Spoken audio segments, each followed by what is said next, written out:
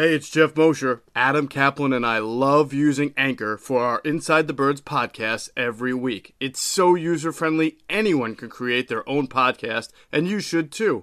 Just download the Anchor app or go to anchor.fm to get started. Anchor gives you everything you need to start your own podcast from your phone or computer. Its creation tools allow you to record and edit your podcast for a professional sound, and Anchor will distribute your podcast for you to Apple, Spotify, Google Podcasts, and so many other platforms. It can be heard by everyone, just like Inside the Birds. You can also make money from your pod with no minimum listenership. What are you waiting for? Download the Anchor app or go to anchor.fm to create your podcast today.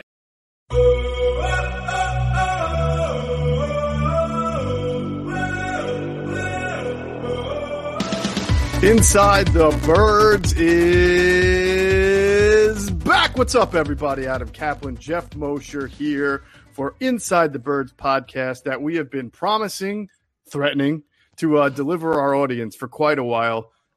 Trust us, we're not going to bore you with bad stories. We're going to give you some great stories that we've acquired throughout our years. You'll laugh. You guys are going to laugh. You'll have a good time. But we're also going to... At my expense and his expense. Yeah, go ahead. Yeah, probably. Sure. You'll be laughing at us, not with us. But Yeah. but we will also get to some Eagle stuff, too. We don't want to make you think that we're going to ignore any of the hard news because there's been some news out lately that we'll get through. So we've kind of completed our series. We did our NFC East preview series with Greg Cosell that you can still check out. Every single team analyzed. Then we did our training camp battles, offensive battles, defensive battles. So go back and check those out. And we've had some good interviews lately for Inside the Birds TV. If you didn't catch our one with Todd Herremans, it was great. And Todd's such a valuable resource for us because he's played, as Adam noted during the interview, he's one of the few guys who's played 4 different positions in the NFL on the offense. He's offensive line. He's played every single position except center. And he probably could, well, he's a little tall, but he might have been able to, athletic enough to move him at center if he needed to. Yeah, That's a good point. Todd's, what is he, 6'6", 6'5", 6'5"? Yeah, but he's also a long-armed 6'6". Right. Yeah. He was a pretty good athlete. But, yeah, and the thing about this particular interview was, like, okay, so we had some things we wanted to talk about. Because the three of us went back and forth, and Todd would respond a way that we weren't expecting, which is good, by the way. We got in whatever this interview was, 20-some minutes. I'm telling you, we got in like 10 to 12 items in this. Because I remember you and I saying after this, holy smokes, we talked about so much stuff we weren't even planning on talking about. Right. It was so good. Right. It was. No, Todd's great, so we always look forward to having him on. And, of course, this podcast, most people are listening to Monday morning. Now, Tuesday morning, our next ITB TV will drop with Peter King. And, man, that was a great interview. He had a lot to say on the Eagles. He had a lot to say on the Aaron Rodgers situation, the Deshaun Watson situation. And I thought he had a really interesting – we hit him before he left, Adam, with give us how you see the NFC East unfolding this year. And I thought he had a pretty interesting take on that as well. So everybody should go check out because Pete's been around a long time. He's got his ear, so he knows what's going on too. And, it was just a really good, solid, thorough interview. Needless to say, Pete is a lot like us a couple of months ago and a lot like the Delaware Valley. When he looks back at the Eagles – over the last 18 months, Adam, right? Even now, like we've all moved forward because we've had to, but when you look back on it, you're like, did that all really just happen? Exactly. Think about it. Just last year in July, right? They're thinking Super Bowl. They had just made the playoffs. Carson got hurt in the game with Clowney hitting them, but they added some guys. They're thinking about running this thing and what they can do based on that. And then here we are, a year later. The head coach has changed. The defense coordinator has changed. The starting quarterback's changed. The defensive scheme has changed. The offensive scheme is probably going to change. I mean, there's been a lot of change that nobody saw coming. No. I mean, you do wonder. We haven't talked about this part before, but you do wonder if Wentz had played well. Obviously, then maybe he wouldn't have got a bench, and maybe he wouldn't have his issue with Peterson. Obviously, one has to do with another, but of course. I just cannot believe that it had happened. I remember when the story came out from ESPN in December, I'm like, what? He wants out of – then it was like, well, if he's not the starter, which is absurd, obviously, because if he's not starting, obviously he's going to want out. But, of course. But that – I had no idea, neither did you or anyone else, the depth of Wentz's issues with the football team. I'm like, they somehow they kept it under wraps, and it was just kept under wraps. And I'm like, man, where? And as you talked about it being a blur, it's almost hard to believe with all the drama with this organization's had for different head coaches and front offices and players and all sorts of situations. And at all the 4 sports here in Philly, I don't follow the Flyers much, but it was Sixers, obviously, with Sam Hinkie, which is incredible, the Hinkie Manifesto, all that happened.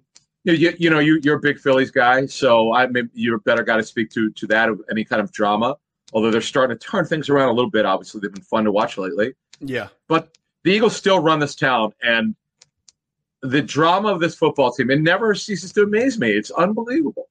It is unbelievable. And hey, you know what? I think for people our age, they're getting kind of used to this every 3 or 4 years. The Eagles kind of going through some kind of strange transformation that they didn't see coming, whether it's the end of the Chip Kelly era or this, or even the way it ended with Andy Reid. But hey, only have the future to look forward to now. Yep. Q&A, by the way, Q&A was awesome last week. If you missed it, I even cut a 6-minute segment of it that was really good on Jason Avant explaining what happened that led to Michael Vick going from this great 2010 resurgent, almost MVP-like quarterback to a totally different looking quarterback in 2011, and why the regression was there. A lot of it had to do with the offensive line scheme and things that changed that I don't know that everybody knew about at the time. So it's really good, and I even cut that out as a separate. They're going to answer more questions, have another great show this week. It'll start at Wednesday it'll drop Wednesday at 6 a.m. like it always does. So make sure you're checking that out. All right. Adam, we will get to some of the key important dates first. As we always talk about, we love winning. We love to win at every single level. It's high school, or we love watching teams win championships, and we'll never forget all of our great memories that we have. But while we've long retired from the field quite a while ago, we're still winning because we use Deal Dash, the online shopping platform that's actually fun. Deal Dash is the longest running petty auction website and app around.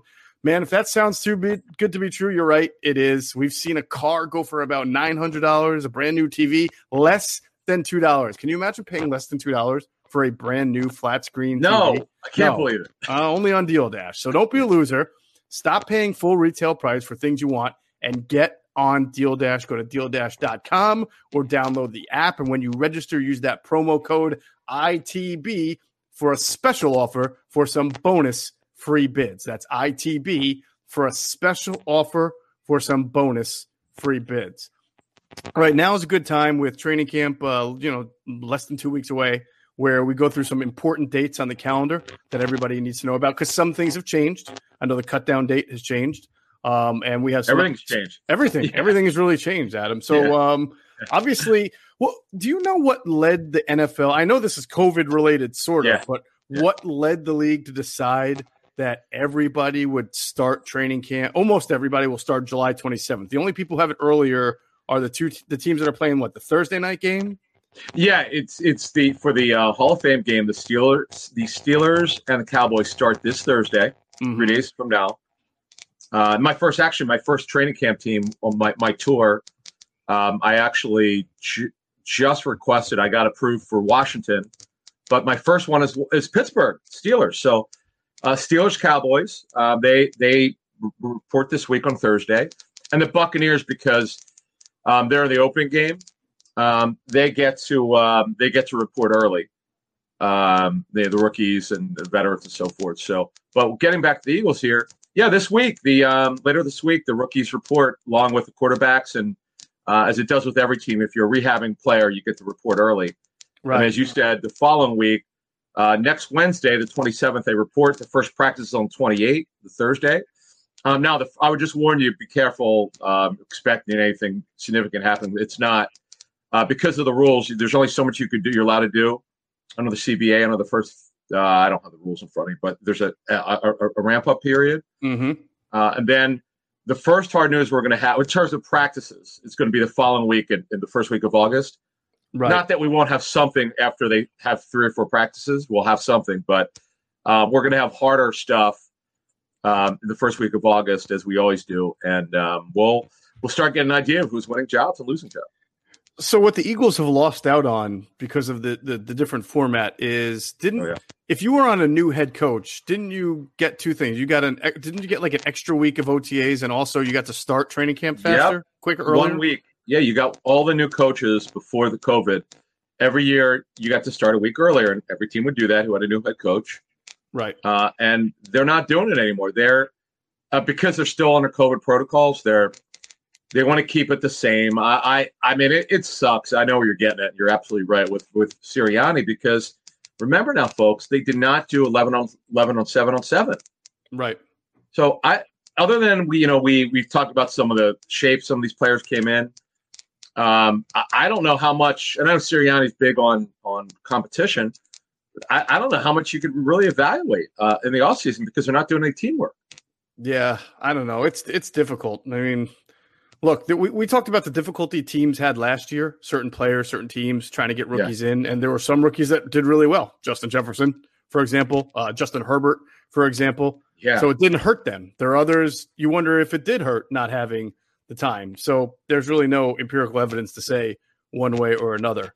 But I do feel like extra time is always good. And the fact that the Eagles don't have that because of the new coaching staff, that hurts a little bit. But we'll see. We'll see how they bridge that gap. All right, so we're going to get into some of the other important dates in August. First, I want to remind everyone, download the top-rated DraftKings Sportsbook app, and you can turn $1 into $100 in free site credits if you use the promo code ITB.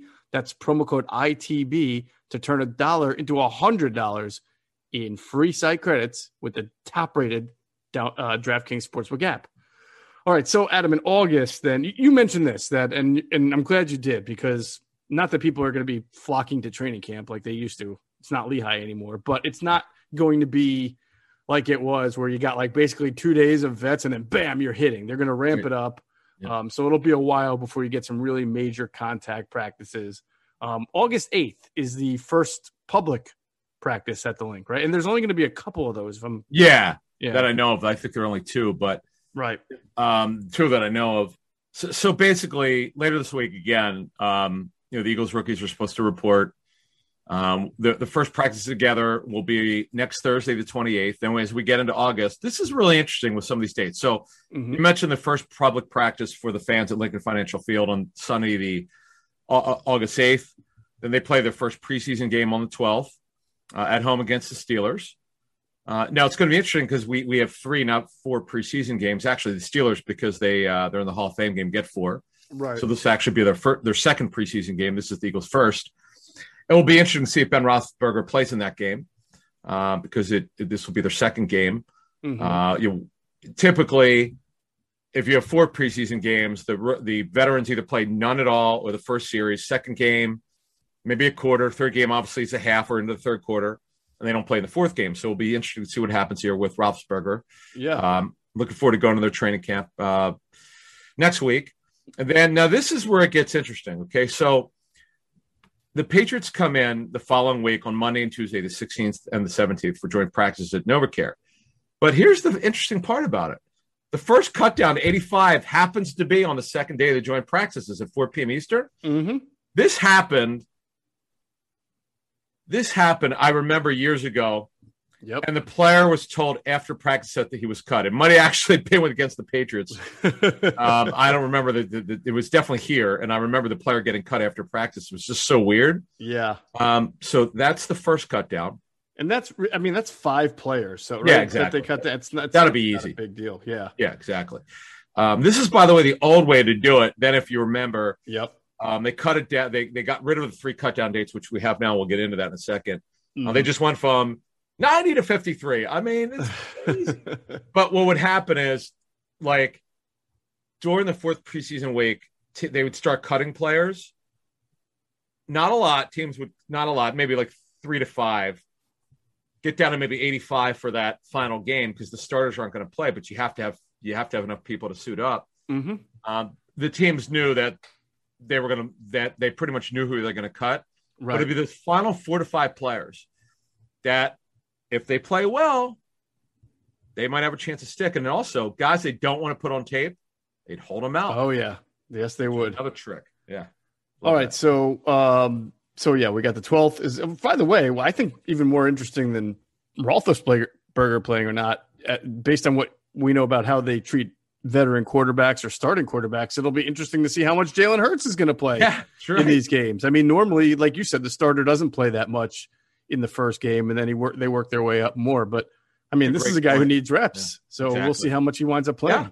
Yeah, like this could be a Kenny Gainwell kind of game because I just have this gut feeling he's going to be a little bit more of a factor than I originally thought. Yeah.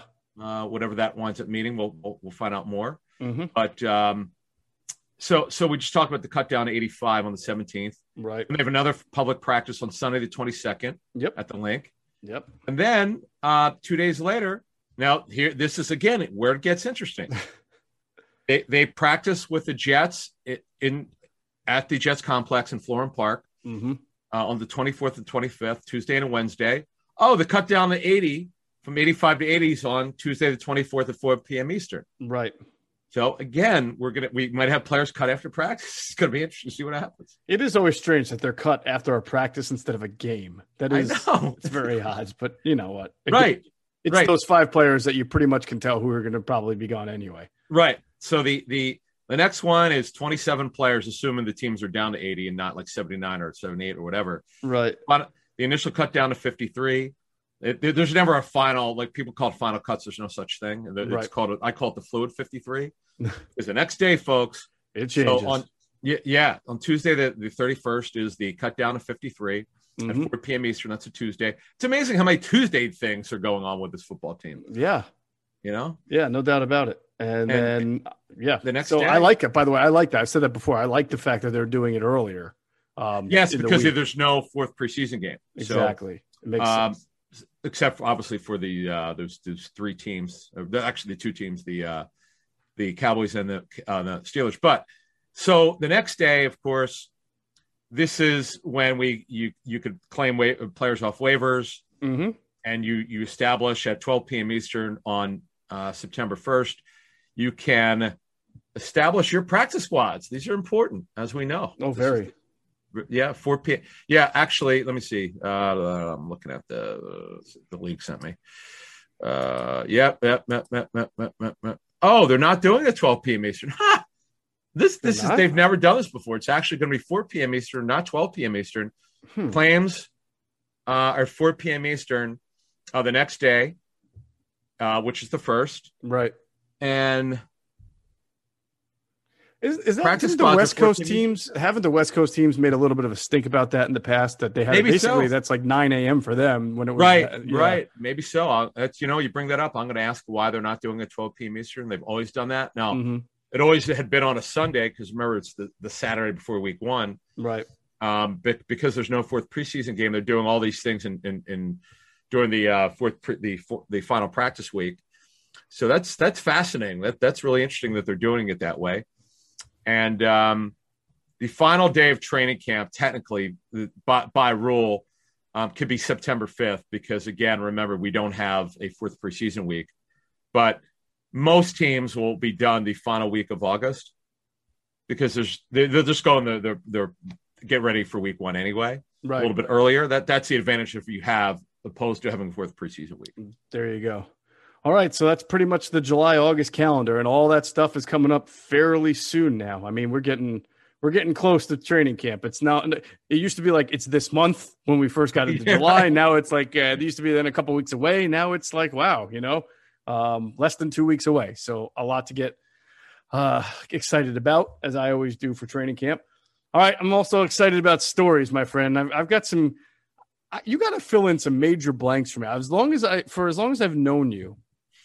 I've known how you came up to be Adam Kaplan, NFL Insider, but there's I'll ask you about it in a minute, but I almost don't know how you got started with this thing. You know what I'm saying? So, but before hold that story, hold that story, sure. Because I got to remind our friends to check out our other friends at phlsportsnation.com, enhancing the fans' experience with their coverage of all of our Philadelphia sports teams. They're for the fan, by the fans. That's their motto. Check them out. Great coverage, great content, great podcasts even. So go check them out. And if you want to find them on Twitter, they're at PHL Sports Nation. Let's pause real quick for another word from our sponsors, including our friends at Sky Motor Cars. Sky Motor Cars in Westchester is a different sort of dealership. All it takes is one look at their Highline pre-owned vehicles that people all over the country want and need. Owner Brett Schulter makes sure you don't spend a dime of your money before you purchase the car. Sky Motor Cars allows you to make all the decisions regarding your next vehicle. At Sky Motor Cars, you never have to spend more than necessary. Visit SkyMotorCars.com today or call 610-918-7225.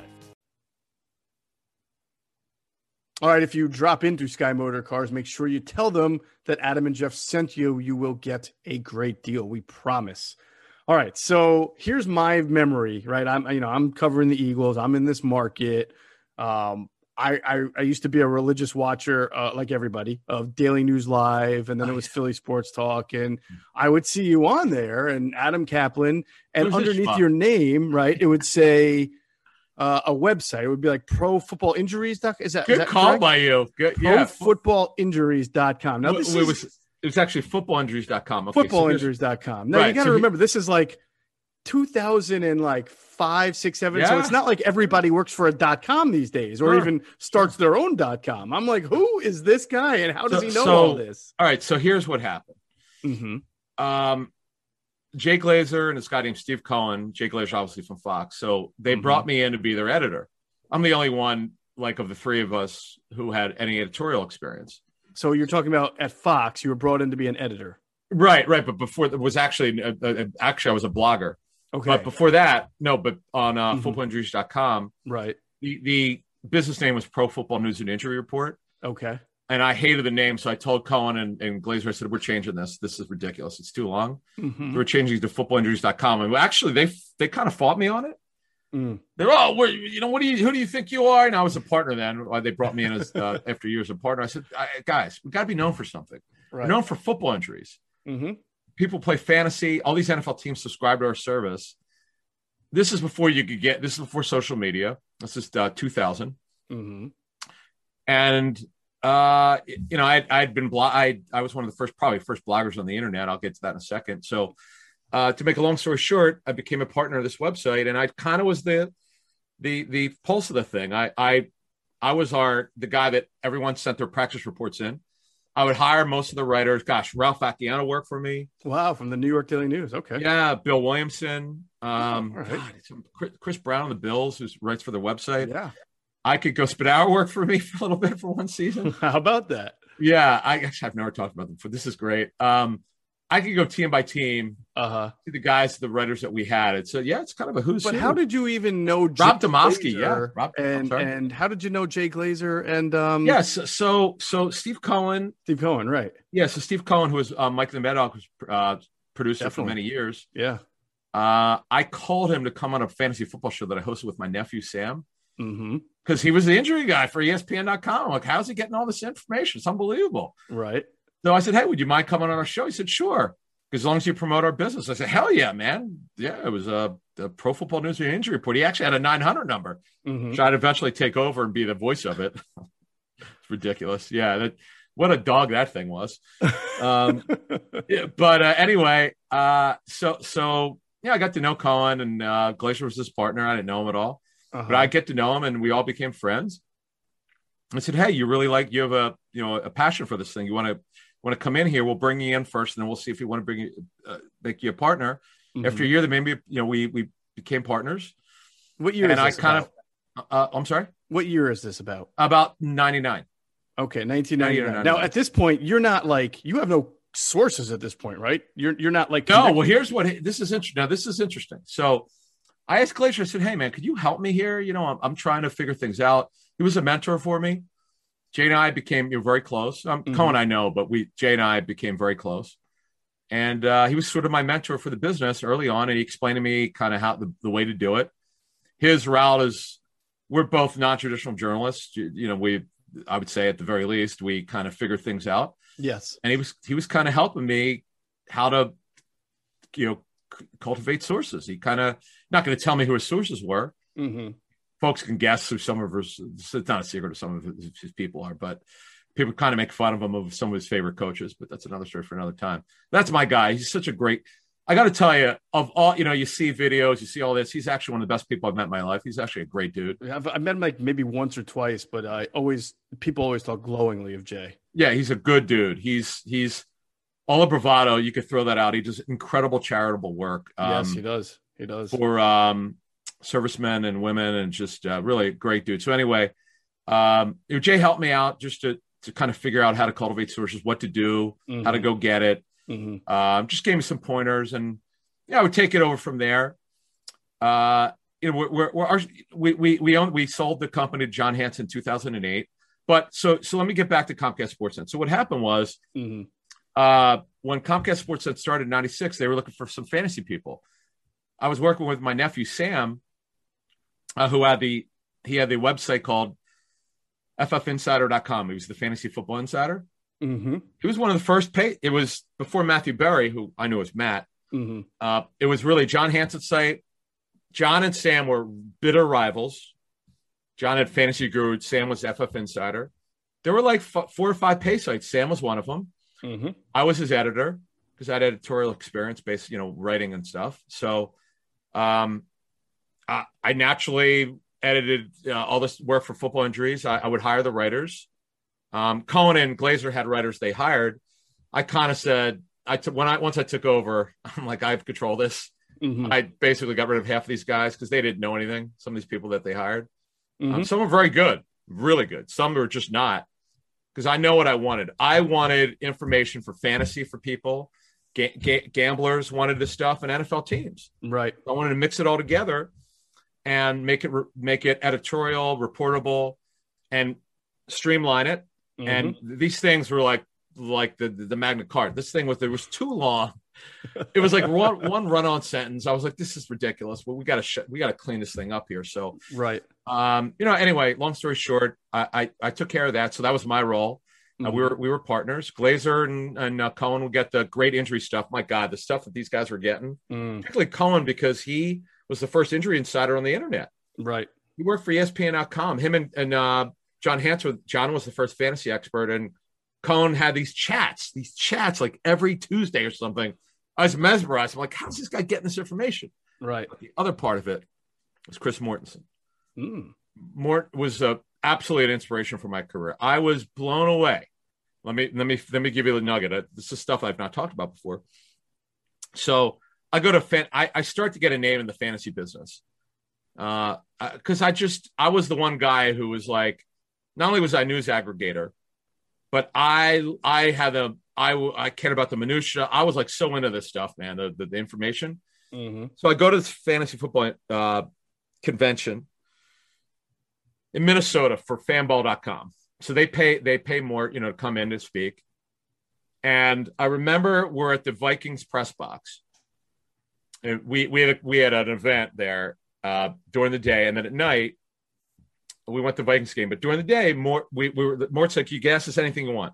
Ask me anything you want." I said, "Mort, can you tell us what's the latest with Dorothy Levens?" He had a contractual issue with the Packers. Now this is before texting. He goes, "All right, I'm going to call Ron Wolf," and I'm like, "Come on." So he takes his phone, and I'm like, my mouth was agape. I'm like, "Whoa, this is unbelievable!" I'm like, I am so like, this is 1998. I am so like in awe of this thing. He was he was like my hero anyway. Right. And I'm like, this is unbelievable. Like, I can't believe this guy could do this. Like right in front of us, he's doing. And he's like asking Ron Wolf, but like he could have put it on speaker, I guess, on his phone. So we got the information. He wasn't reporting it then. It was just there was no internet or anything. I mean, there was, but there was no Twitter. He was just, maybe he had reported before. I don't know. But he's like, whatever the story, whatever he said, maybe Dorsey's, they're still having issues, whatever the issue was with the contract. And I was just like, this is ridiculous that he just did this. I couldn't believe it. And then, that was 1998. And that to me really motivated me. I'm like, this is unbelievable. This guy could do this stuff. How can I do this? So, as I said, one story led to another. So, Comcast Sportsnet brings me and Sam on to do segments for free. They weren't paying us, and it was to the point where it was like 2002, 2003, and I started to take off a little bit with the injury stuff because Cohen left. He went to Sirius XM. Right. He left in 2003. I took over a lot of his gigs. And I became the injury insider for the country. Really. I just had this affinity for injuries. Mm-hmm. And I had, my sources were team doctors. Obviously, I'm not getting into who I spoke to, but right. A lot of trainers, and I started learning about MCL sprains and high ankle sprains. And actually, the other inspiration I had was John Clayton had Deuce Staley's Lisfranc injury, and I'm like, who? What? Yeah. I didn't know what. I was like, what? Something about stirrups and. I do remember that. That was like the first, like, who? What is a Lisfranc? Yeah, I'm like, and then it felt like everybody had it after that. Right. I was like, who is this woman? I don't know. What is that? And then he fell down.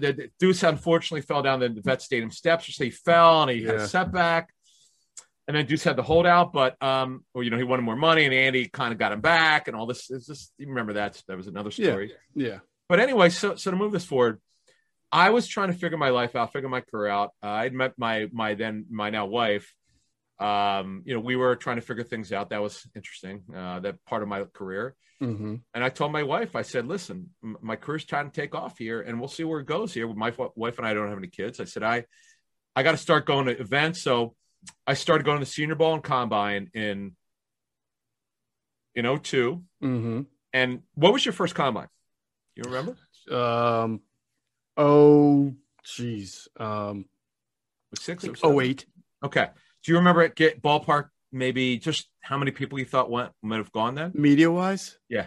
It was starting to get pretty popular there. Yeah. Not like it is now, even though. Sure. I mean, they're probably now, like well, put it this way. Back then, it was still on the concourse. Yes. Of the the Indianapolis Stadium. So it was the RCA Dome. Right, yes. The RCA Dome. So you could still fit the media. It was not so big where you needed like 5 rooms, right? So now you can take it from there. You remember that. So sure. So in 2002, I don't know what I'm getting myself into. My friend Tony Pauline, you know Tony. Yeah.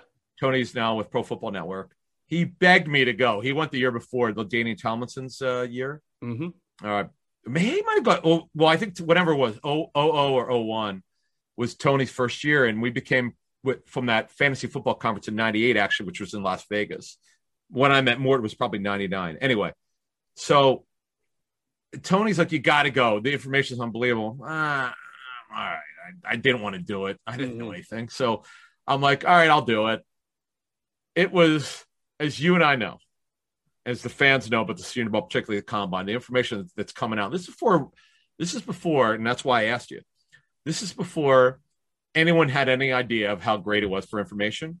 And trust me, when I was not telling anybody, I kept my mouth shut. I'm like, not telling any reporter how great this thing is. Right. So Tony would get into the Combine, and he somehow would get in. And this is my first little story. We go to this is probably 02 or 03. I have to look it up. I didn't look it up, but we snuck into a combined pro day in Los Angeles at the Home Depot Center, which is where the Chargers would have their games, when they were displaced before they went to their new stadium. Mm-hmm. It was when Butch Davis was the head coach of the Browns, and they had a contractual issue, I think, with Dennis Northcutt, I believe it was. Oh, the wide receiver. Yeah. And I remember Northcutt was there, and we were not allowed there, but media was not allowed there at pro days then. And we got in. No one knew who I was. This is on TV locally in Philly, but no one knew who the hell I was. And we wore team garb to get in. And I had 2 friends. I had a couple NFL sources, and they, whatever. They gave us a shirt to wear. Uh-huh. And we got in, and it was cool because the reason why I'm bringing this one up, it was a combined pro day for University of Hawaii, USC. I mean, you go down, there were like between 5 or 7 schools, and it was the coolest thing ever. And I was nervous the whole time that I was going to be found out and be like, not thrown in jail, but like excommunicated from being able to cover the NFL. I thought I was going to get in trouble. Uh-huh. It was so cool, man, because we were watching them lift, and I was like, this is so cool. I got good stuff. I can't believe you got back there. That's like Fort Knox, man. I know back then, but this is now. Here's what I did. So I was working for Scout.com then in 02 or 03. Mm-hmm. It was the original Rivals before the idiots forgot to renew the the name. Right. So they lost it and they had to come up with a new name. So they called it scout.com. Which probably was better, by the way. Yes. Although there's rivals.com is more for like recruiting. But right. So anyway, Tony and I snuck in to that pro day. And that was when I knew. I was like, man, I got to go to every event. Mm-hmm. I would wind up going to everything. Senior Bowl Combine. I'm the only really reporter who goes like East West Shrine. Every owners meetings. I was like out of my mind. And I was like, I was so juiced for this stuff. Right. And as you know, because, I would run into, I didn't really know you until when did we get to know each other? Like 10, 11? Like a couple days ago, I think. No, yeah. I remember us really kind of, like we've always known each other. We were on TV a couple of times together. Were we? You were going to be on next. And you know how you're waiting in the green. Oh, yeah. And we would chat a little bit at Lehigh. What was your first year? With not Lehigh. Yeah, Lehigh. I saw you a couple times at Lehigh. Okay. What was your first year at Comcast Sportsnet? My first year at Comcast Sportsnet was 2012. 2012. Okay. Wait, hold on. It had to be earlier than that. No, I'm sorry. It was 2000. That was my last year, I think. 2009 then. I was only there for 3 years. So it was probably, man. No. What was Chip Kelly's first year again? 13. 2013? So yeah, 2012 was my last year. Really? Was it that long ago? Or like into 2013. Yeah, that was that long ago, man. Because I remember that long ago. I could have sworn I was at ESPN when you were then you just left there. Huh. Well, I feel like what happened was I was out. I left Comcast on my own volition first, right? Yeah. And you knew about it because I would see you at NovaCare. We'd started to get to know each other a little better, and you had gone through some similar issues with Fox, I want to say, when you were at Fox.com, right? And I was explaining to you some of the obstacles I was going through at Comcast Sportsnet and why it looked like I wasn't going to, sign the contract that they offered me. Mm-hmm. And we became like kindred spirits, right? We knew what it was like to work for a big company that said it valued what you did, but then action spoke otherwise sometimes, right? So yeah, I mean, it was a weird deal. What happened was I got laid off during the first time ever in my life. I got laid off. I got laid off during the lockout. Yeah, that was a tough time for the whole industry. It was bad, man. And I was, thank God, I was very lucky to. I'll be honest with you, it was the best thing that ever happened to me. Mm-hmm. I had a friend of mine, Darren Morgan, do my deal with Fox, and I remember calling him. I said, "Hey, man, they declined to roll over my option, so he took me. They felt really bad, so he took me for dinner, and he saw I was upbeat. He said, "Why are you upbeat?" I said, "This is going to want to be the best thing that ever happened to me, other than meeting my wife." He goes, "Why do you feel that way?" I said, "I just know I'm going to be able to do all these things I wasn't allowed to do," and I wound up. I don't know. Do you know this? I actually had a show on IP and the Fanatic at the same time. I remember. I do remember you telling me about that, how you finagled that one. Yeah. Here's why. Because the Eagles, I work for Spadaro. Right. And the Eagles own the Eagles own the show. So I did pre and post for the Eagles on IP, and I had a show with Joe DeCamara. But I was not allowed to talk about when I was on IP. I could not talk about anything else. I could not talk about the other station. It was really bizarre. Right. But it was cool. It was actually cool. So anyway, you have to be the only person in the history of Philadelphia sports talk radio to do that. I know. People still don't believe it. Glenn McDowell knows because I remember running into him. He thought it was actually ridiculous that I was allowed to do that. But I'm sure. Yeah. I tried to explain to him. He just couldn't understand it. But yeah. So anyway, so you and I ran into each other. And I just knew something about you. Mm-hmm. There was something about you and information, and I always put it in the back of my mind. I didn't know when this would matter. Mm-hmm. I felt like, okay, there's someone in our market because, I covered 32 teams, but there was really no one in this market that covered the league like I did. Right. And liked information, contracts, behind the scenes stuff, the craziness of this organization. Sure, the locals knew it. I mean, the local reporters had some sort of idea, but you looked at the game the same way I did because I love football. I just happen to. The byproduct is all the scoops that you and I would do. Right. But I love football. So anyway, we kept in touch, and then I would hear stuff about you, and I had heard you covered baseball, but I'm like, Moshe, when did this happen? So let's get to you. Enough about me. Baseball. I've never heard this about you. So where did you start your baseball career? So, all right. So I went to Penn State. I was there from 94 to 98. I wrote for the Collegian, which is the the student newspaper there. I covered the football team, which is like you have to work your way to do that, to cover Penn State football. And I got my first job right out of Penn State. I was very fortunate in a paper it's either North Jersey or Central Jersey, wherever you live. It's in Somerset County. It's called Bridgewater. It was the township where the headquarters were, but we covered Somerset, Union, Hunterdon, and what paper was it? It's called the Courier News. It's still around. Okay. It's still around. It's a Gannett paper. Gannett was a huge chain. They own USA Today. Was it the Courier News and Post or something? No, just the Courier News. Courier Post is South Jersey. Okay. Right. For those who live in South Jersey, they know very well the Courier Post, Phil Anastasia and all, Kevin Minnick and guys like that. Oh, Phil Anastasia's a legend. He covered. Same ownership. That's a Gannett paper as well. So he's another guy. I got real quick. He's an inspiration. It's funny. Phil, I don't even know Phil. Really, the greatest guy ever.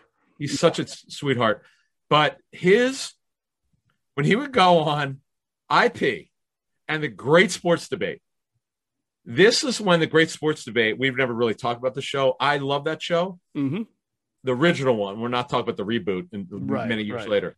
This, because he had the crossover between Buddy Ryan and Rich Kotite, and his detail of when Jeff Fisher and Rich, it was either going to be Fisher or Kotite. I was like, how the hell did he get this information? Jeff Fisher confirmed it for me years later over a beer at the Combine that Jeff was so pissed off that he didn't get it, so he went to the Rams to be their D coordinator. He didn't want to stay to be on Kotite's staff. Yeah, well, I can't blame him. Yeah, exactly. Anyway, to be honest, I can't blame him. PBH, yeah. Yeah. So at the time I get hired by the Courier News, it's twofold. One, you cover high school sports when you start off at it. That's how it used to be. You covered prep sports, right? High school sports, sure, which was cool. But at the same time, the Atlantic League, which is an independent baseball league with a lot of very wealthy owners. If you're a minor league baseball fan, you know that independent leagues have been around for quite a while, but they're usually poorly funded and they don't have great resources. And of course, none of the players are, the reason why they're in independent is because they didn't cut it in single, double, or triple A. So it's, they had independent leagues in Texas and Louisiana, in the Midwest, and they were always like, okay. But this was starting in the Northeast with huge population density and very little minor league baseball. Places like Atlantic City and Bridgewater and Newark, New Jersey and Long Island and, all over the New England where there's towns that like minor league baseball, right? So it starts up. I'm hired to cover this team, the Somerset Patriots.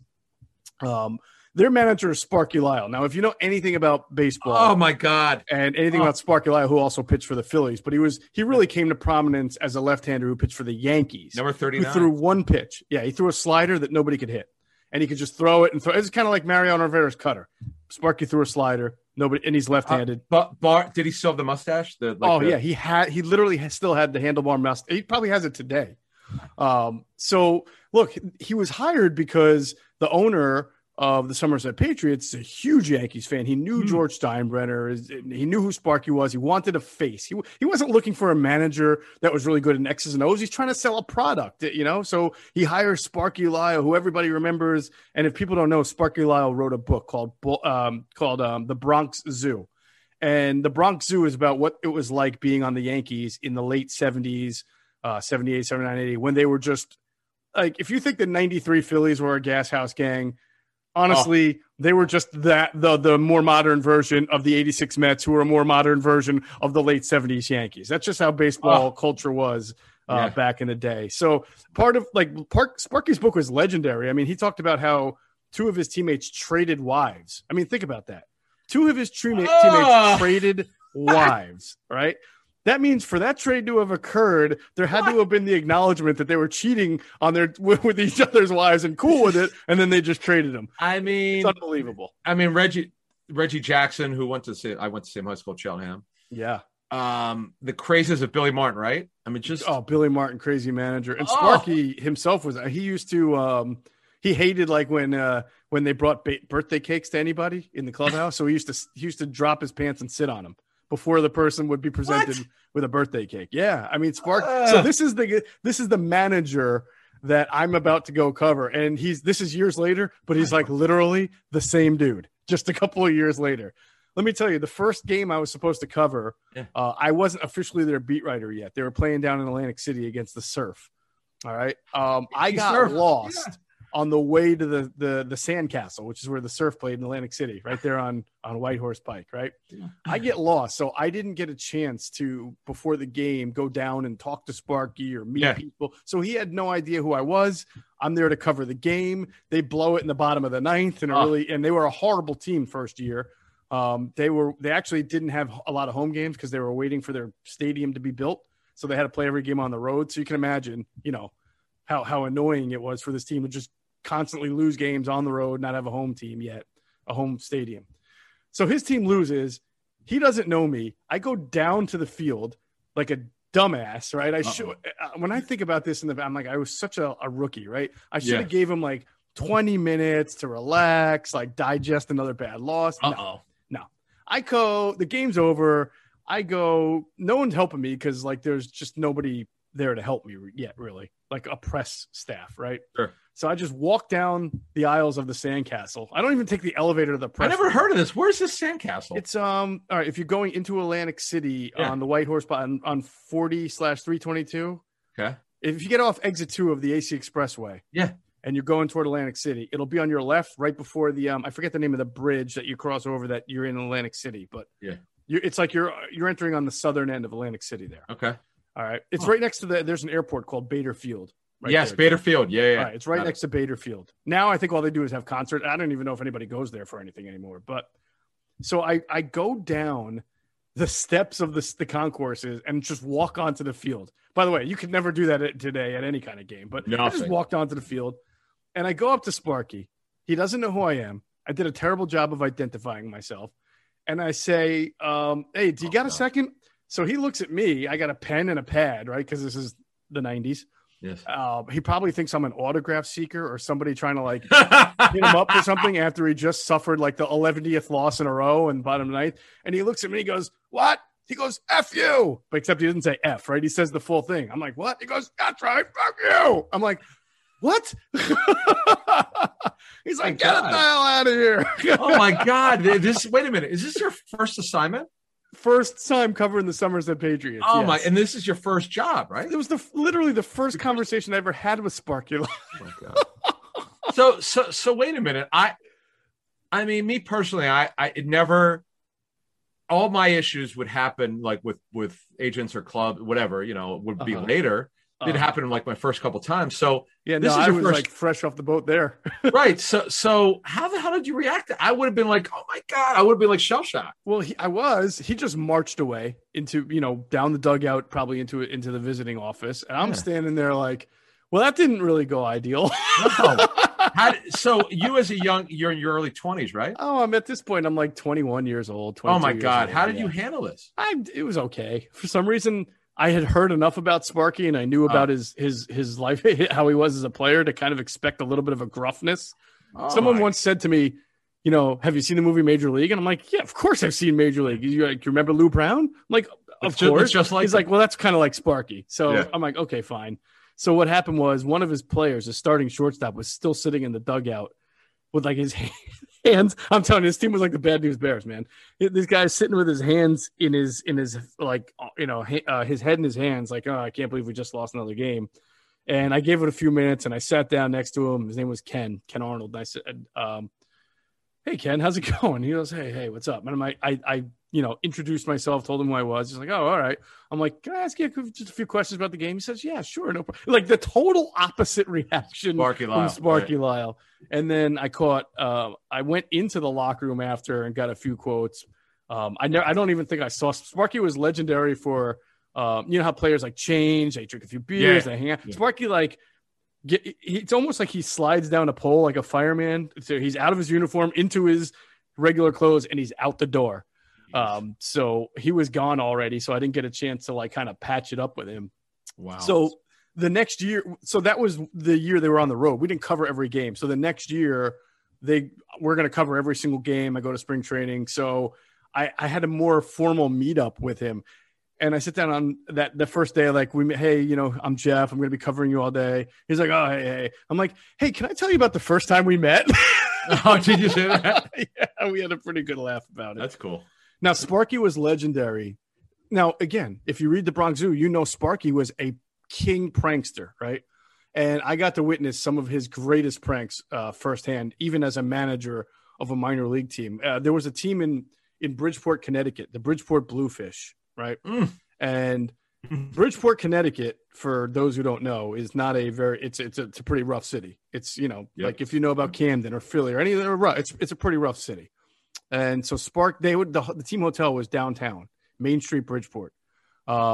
So Sparky didn't want anybody going out, getting into trouble, anything like that. So he would open up the hotel bar for all his entire team. He basically would throw his team a party every time they went to Bridgeport, okay, just to keep them in the hotel and safe and sound and everything like that. So I would stay at the same hotel too, and I would come down just to like say hello and schmooze a little bit. And I would watch everybody just, you're getting free drinks. So ball players literally are just like, they're like triple fisting. They've got everything coming down, right? And Sparky would see this. And at a certain time at night, Sparky would start to make his way around the bar, talking to his players like in a very, father, we're going to do this. But he would take out his false teeth and drop it in their drinks as he was like patting them on the back and telling them. And then they would be like, oh, thanks. And then you would see them like take their beer and start or their whiskey and start drinking it, see the teeth and literally go, and like throw it. And he would do it to at least 9 or 10 in a line because nobody's really paying attention. Sparky's just going it's like nobody really wants to talk to the manager unless the manager wants to talk to him. So I would just sit there and watch him go down the line and drop his false teeth in people's drinks and see the reaction. God. Adam, he would do it every time and it would scare them. It would almost like it was like they'd never seen it before, even though the last time in Bridgeport, he did the same thing. Minor league baseball. Gotta love it. Minor league baseball. He also, he had his pitching coach a couple of years was John Montefusco. Used to pitch for, the Count of Montefusco. Sure. Right. Count was an interesting cat. I don't think Count really drank much. He would have a little wine, right? And I remember once Sparky and the Count were just chit chatting, and I think Sparky wanted to do a little bit like be with a little people with more character, right? Not character, like a little more spunk, and John was kind of laid back, right? So John would go to the bathroom. Sparky would take Vaseline, right? And take John's glasses and rub like Vaseline on it, right? Wow. And John would come back and he would put his glasses on, right? And he'd be like, oh man, I must have drank too much, Sparky. I'm getting because he's looking through foggy glasses now and he's thinking that he's drunk. So he's got to go back to his hotel room. And I think that was Sparky's way of like moving on and having some more fun. That's actually that's a good nugget. That's a good one to get. So if you want to get someone out who you're bored with, screw up their glasses. It's pretty funny. Yeah, but it was a cool job because I got to drive all up and down the East Coast and cover baseball. I love baseball. It's still, my favorite sport. I learned so much about the sport. And here's the cool thing about the Atlantic League that was different than every other independent league, mostly every other.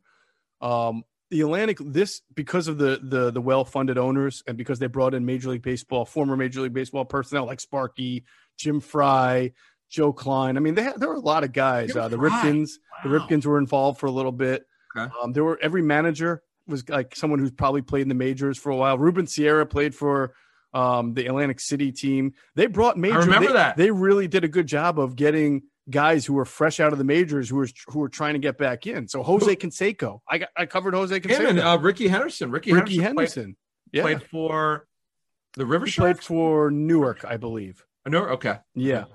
I'm trying to think. Oh, Lance Johnson played in that league. Jim Leyritz, I think, played for one of the teams. But there were about like 5 or 6 guys who played in the majors on each team. Some of them of big names. Tim Raines played for Somerset for 3 games just because he was preparing for the Olympics. I remember that.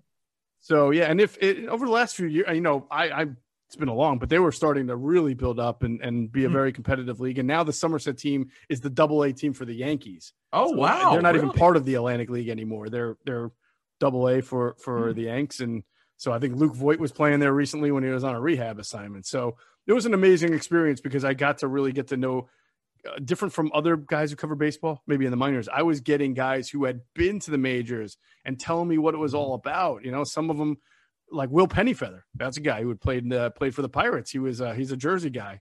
He played for the Patriots and some teams. So I would hear these great stories of guys who would make it to the majors. And the common theme for most of them was they were only up for like a week or 2 or maybe a month.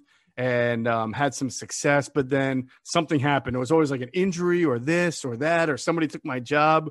But really, to get to know guys who had made it to the big leagues and were trying so hard. This was their last stop, right? They're out of AAA, they're out of AA. They're about 28 to 30 now. They're still trying to get back in. So it's different from the young kids. Like if you cover most single A or AA teams and you're a minor league beat writer, you're getting a lot of young kids who are just trying to get on the way up. So it's a different perspective. Did you cover MLB too? Well, I was hired to cover by the Wilmington News Journal in 2005 to cover the Phillies. Oh, I did not know that. I was hired to cover the Phillies, and I covered them for about a month and a half or 2 months, right when they fired Ed Wade, right, and then hired Pat Gillick. I was doing stories about who's going to be the next GM. And then right around the time, there was a lot of movement in the newspaper industry. Not good. Most people were consolidating or downsizing. Yeah. Columnists were losing their jobs. And we had a columnist named Doug Lesmerises. Yeah, who's now covers Ohio State. Yeah, he left to go cover Ohio State football or Ohio State sports for, I believe, the Plain Dealer in Cleveland. Or is it Cincinnati? No, I believe that's what he would do. Yeah, it's definitely Ohio. I knew Doug many, many moons ago, and I remember. Wow, I did not know that. Right. So our columnist left, and so our Eagles beat writer Kevin Noonan had been covering the Eagles for a long time, and he wanted to slow it down a little bit, do something different. So he moved into the columnist role. So now our Eagles job is open, and our sports editor Ron Fritz is interviewing guys for the Eagles. But I felt like Juan Castillo later how Juan was always bugging Andy to make him the defensive coordinator, and finally he did, right? Well, this is me before Juan Castillo even did that. I was bugging my sports editor, hey, I'll do the Eagles. He's like, but I hired you to cover the Phillies. You have a baseball experience. And I said, anybody can cover the Phillies. I want to cover the Eagles. No, I was kidding, but I really did want something new, something different. I thought the travel was a lot. I was living with my girlfriend. I knew we were going to be married at some point. It's really hard to be a baseball beat writer and be on the road and even when you're not on the road. If you're getting home from a game, you're getting home at like 1 a.m. all the time, right? So I did, but I wanted to do football anyway. So he said, if I can hire a good baseball writer, I'll move you to the Eagles. All right. So he did an excellent job. He found a guy named Scott Lauber, who most people who are from this area know who Scott is. Scott was covering, I want to say, the Mets for a Binghamton paper. The Mets had a AA team in Binghamton, New York. He was covering that team. So they hired Scott, Ron Fritz hired him, then moved me over to the Eagles. And I always tell Scott Lauber, who has now covered a Phillies World Series, then he went on to Boston and covered 2 Red Sox World Series. I say, Scotty, man, you owe it all to me. It's funny. I joke with him, but I moved over to the Eagles, and then that was 2006. I was already doing Eagles stuff 2005. Then 2006 is when I became the Eagles beat writer at the News Journal. And you've told us before, your first season covering the Eagles, or at least your backup guy, was the Terrell Owens situation, correct? Well, that was because I lived in South Jersey. They sent me to anything that was going on in South Jersey. So I get a call one day from Ron Fritz. Yeah, I think Terrell Owens says that Drew Rosenhaus is going to give us, a statement. And this is in the middle of training camp, right? In the middle of the season, right? Because it was 4 or 5 games into the year, I think, that he got in hot water with the organization. This is 2005, but, not 2004. 2005. But here's how. Just remember now. Mm-hmm. Owens, right? In 2005, over the summer, was the infamous no more question. Next question. Right. At training camp, I had left that day. Mm-hmm. I was at camp. There was nothing going. I was bored. I got what I needed that day, so I drove home from Lehigh, and I knew nothing about anything that was going to that happened that day. Because Sirius XM calls me and said, "Hey, could you go on with Adam Schein and John Riggins?" I'm like, okay, nothing. Based on what happened today, I'm like, what are you talking about? You don't know? I'm like, no, what? Terrell Owens got sent home. I'm like, for what? We don't know. Yeah. I'm out of my mind. I'm like, what did I miss? So I said, all right, I'll do it in an hour. Let me drive. I have to go back. I have to see what the hell happened. Well, let me tell you, man, that next question press conference was, I thought it was wild then, but it was. Oh, so you were, so you were actually, okay. I was at his Morristown house. Okay. So how did you get so you were, okay, let's go back. Mm-hmm. Okay. So he gets sent home. Were you at practice that day? And then you had heard, okay, so pick it up from there. What did you remember, know in the morning? So like, this is what 2005. So Noonan Summer. is still covering the team, and I'm kind of like the GA of the beat. So they called me. I can't remember what month it is. So I might have still been doing like who's the next Phillies GM going to be stories, right? So they called me and said, you know, that there's that Drew Rosenhaus has said he's going to give a statement on T.O.'s lawn. Can I go there and cover it? I'm like, yeah, sure. I didn't think it. First of all, we didn't know he was going to take questions, right? Wait a minute. So let's go back though. He would, because I can't even remember. This is 16 years ago. So what happened? Owens was thrown out of practice. Wasn't it? Didn't he? Yes, he got. He had. I think Andy had wanted him to write a letter of apology to the team. Well, that would be Remember, late. That would be when he went on a radio interview and said something like, you know, wouldn't we be? The question was, do you guys think you'd be way better if Brett Favre was your quarterback? And he said yes. You know, this is not training camp. I think this is like October or something. Well, wait a minute. Wasn't the Rosenhaus? I was at something happened at. Are you thinking of the sit-ups? That was training camp when he did the sit-ups and the push-ups. Yes. Yeah, no, that was training camp. This is later in the year. Okay, I just remember. Okay, so I remember Owens got sent home. Mm-hmm. He was doing the push-ups. Okay, yeah, that was the day where like, what the hell is he doing at home? What happened? And he got thrown out. And I cannot remember why he was at home. What happened? Mm-hmm. So, was he open? Well, I know he did an ESPN interview. That I know. Right. That I know with Rosenhaus. Well, I think that one. Yeah, what happened in training camp when he got sent home? Yeah. I mean, it's almost like depends on who you ask. I think he had like an interaction with Brad Childress where Chili was like, "Hey, what's up, Terrell?" And he thought he was getting trolled, and he was like, "What are you saying? You know, what is that supposed to mean?" Right? And then it was like, "What?" And then there was like kind of an altercation there, and then they felt like they had to send T.O. home because he was. And that with Childress was he actually did that in the deposition for the arbitration on Owens' contract. Oh, he did that. I if I remember, I think Brad did that on purpose because Owens said not for no one to talk to him. Oh, yeah, and I think he did that on purpose. Again, this is 16 years ago. Yeah, that Owens situation. You tell me if you can remember anything covering the Eagles. I'm talking about. Okay, we know about the relationships with the front offices and all that stuff, but in terms of players. George Hegeman, I remember what he said. The Eagles need to come correct on his contract, and then Andy made him push the sled, and he got cut. That was funny, but this one was so bizarre. When they called me on NFL radio to go to tell me to talk about what happened, I'm like, I'm sorry, I don't know anything about this. So I had to drive back to Lehigh and find out that Owens was thrown out of practice and sent home. I mean, what else could happen? I mean, it's just and the thing is, and you know this from covering the team.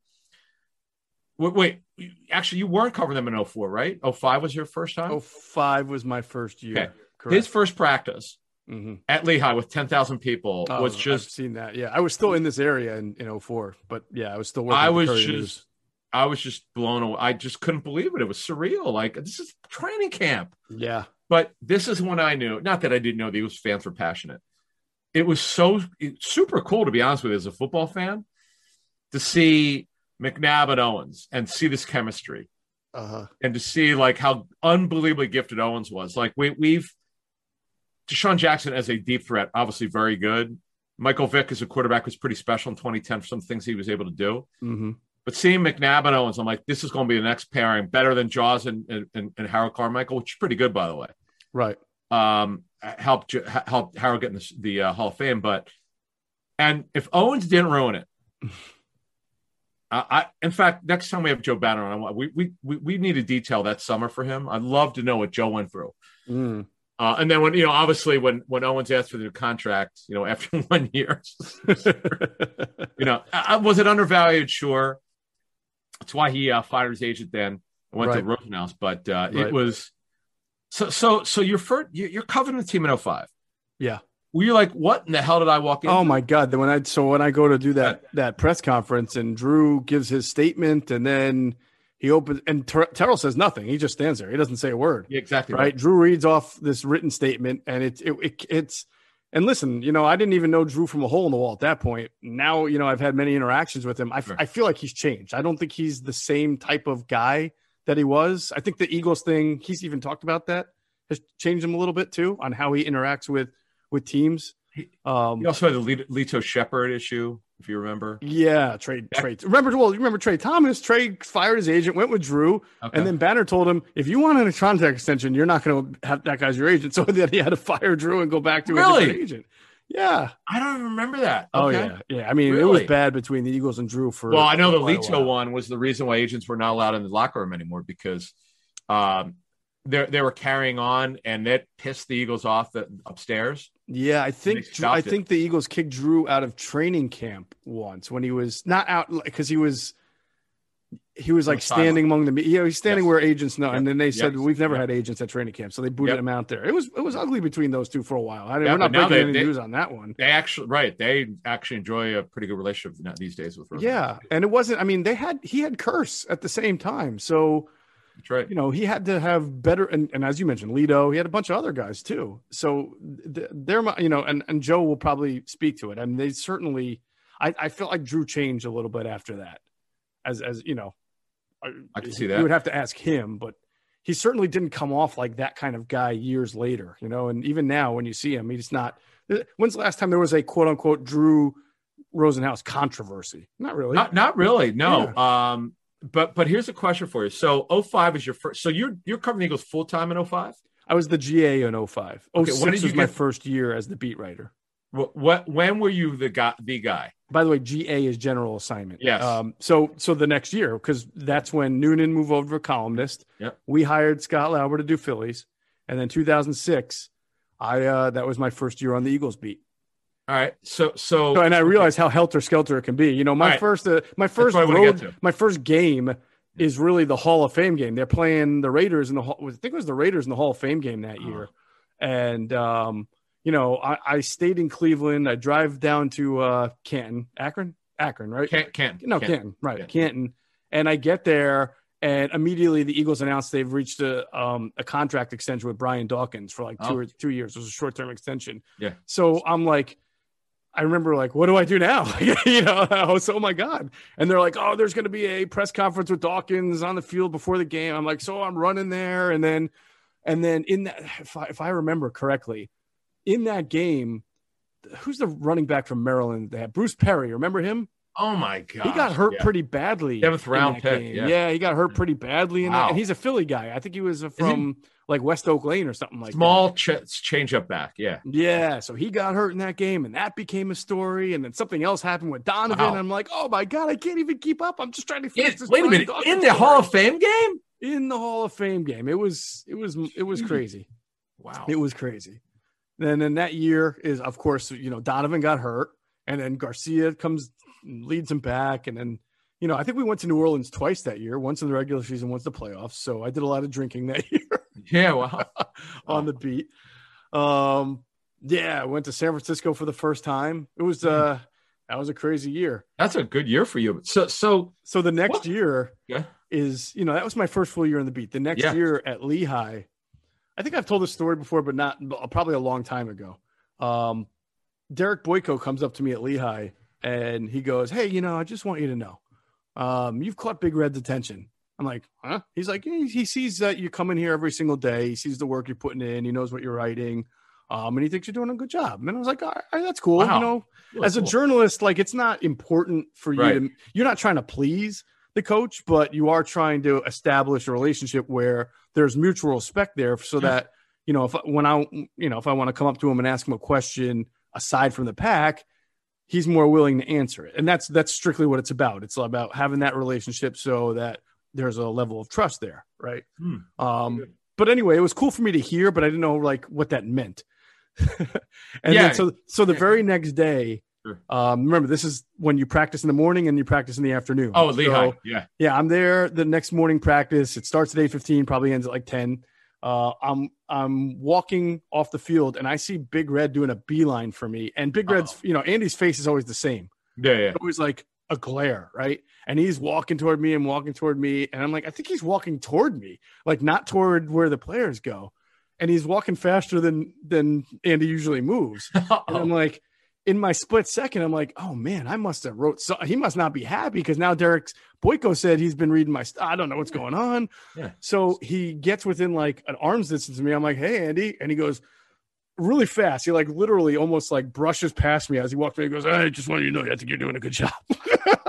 Wow. And I was like, oh, thanks. You know, and I was like, that's awesome. I had the biggest exhale. I thought he was going to tell me like, well, you know, Andy, I forgot. He did he write in college? He did. He was a former sports writer. I forgot about that too. Yes, that might have been what, because it's really interesting about him. I didn't know him a lot like the beat writers did.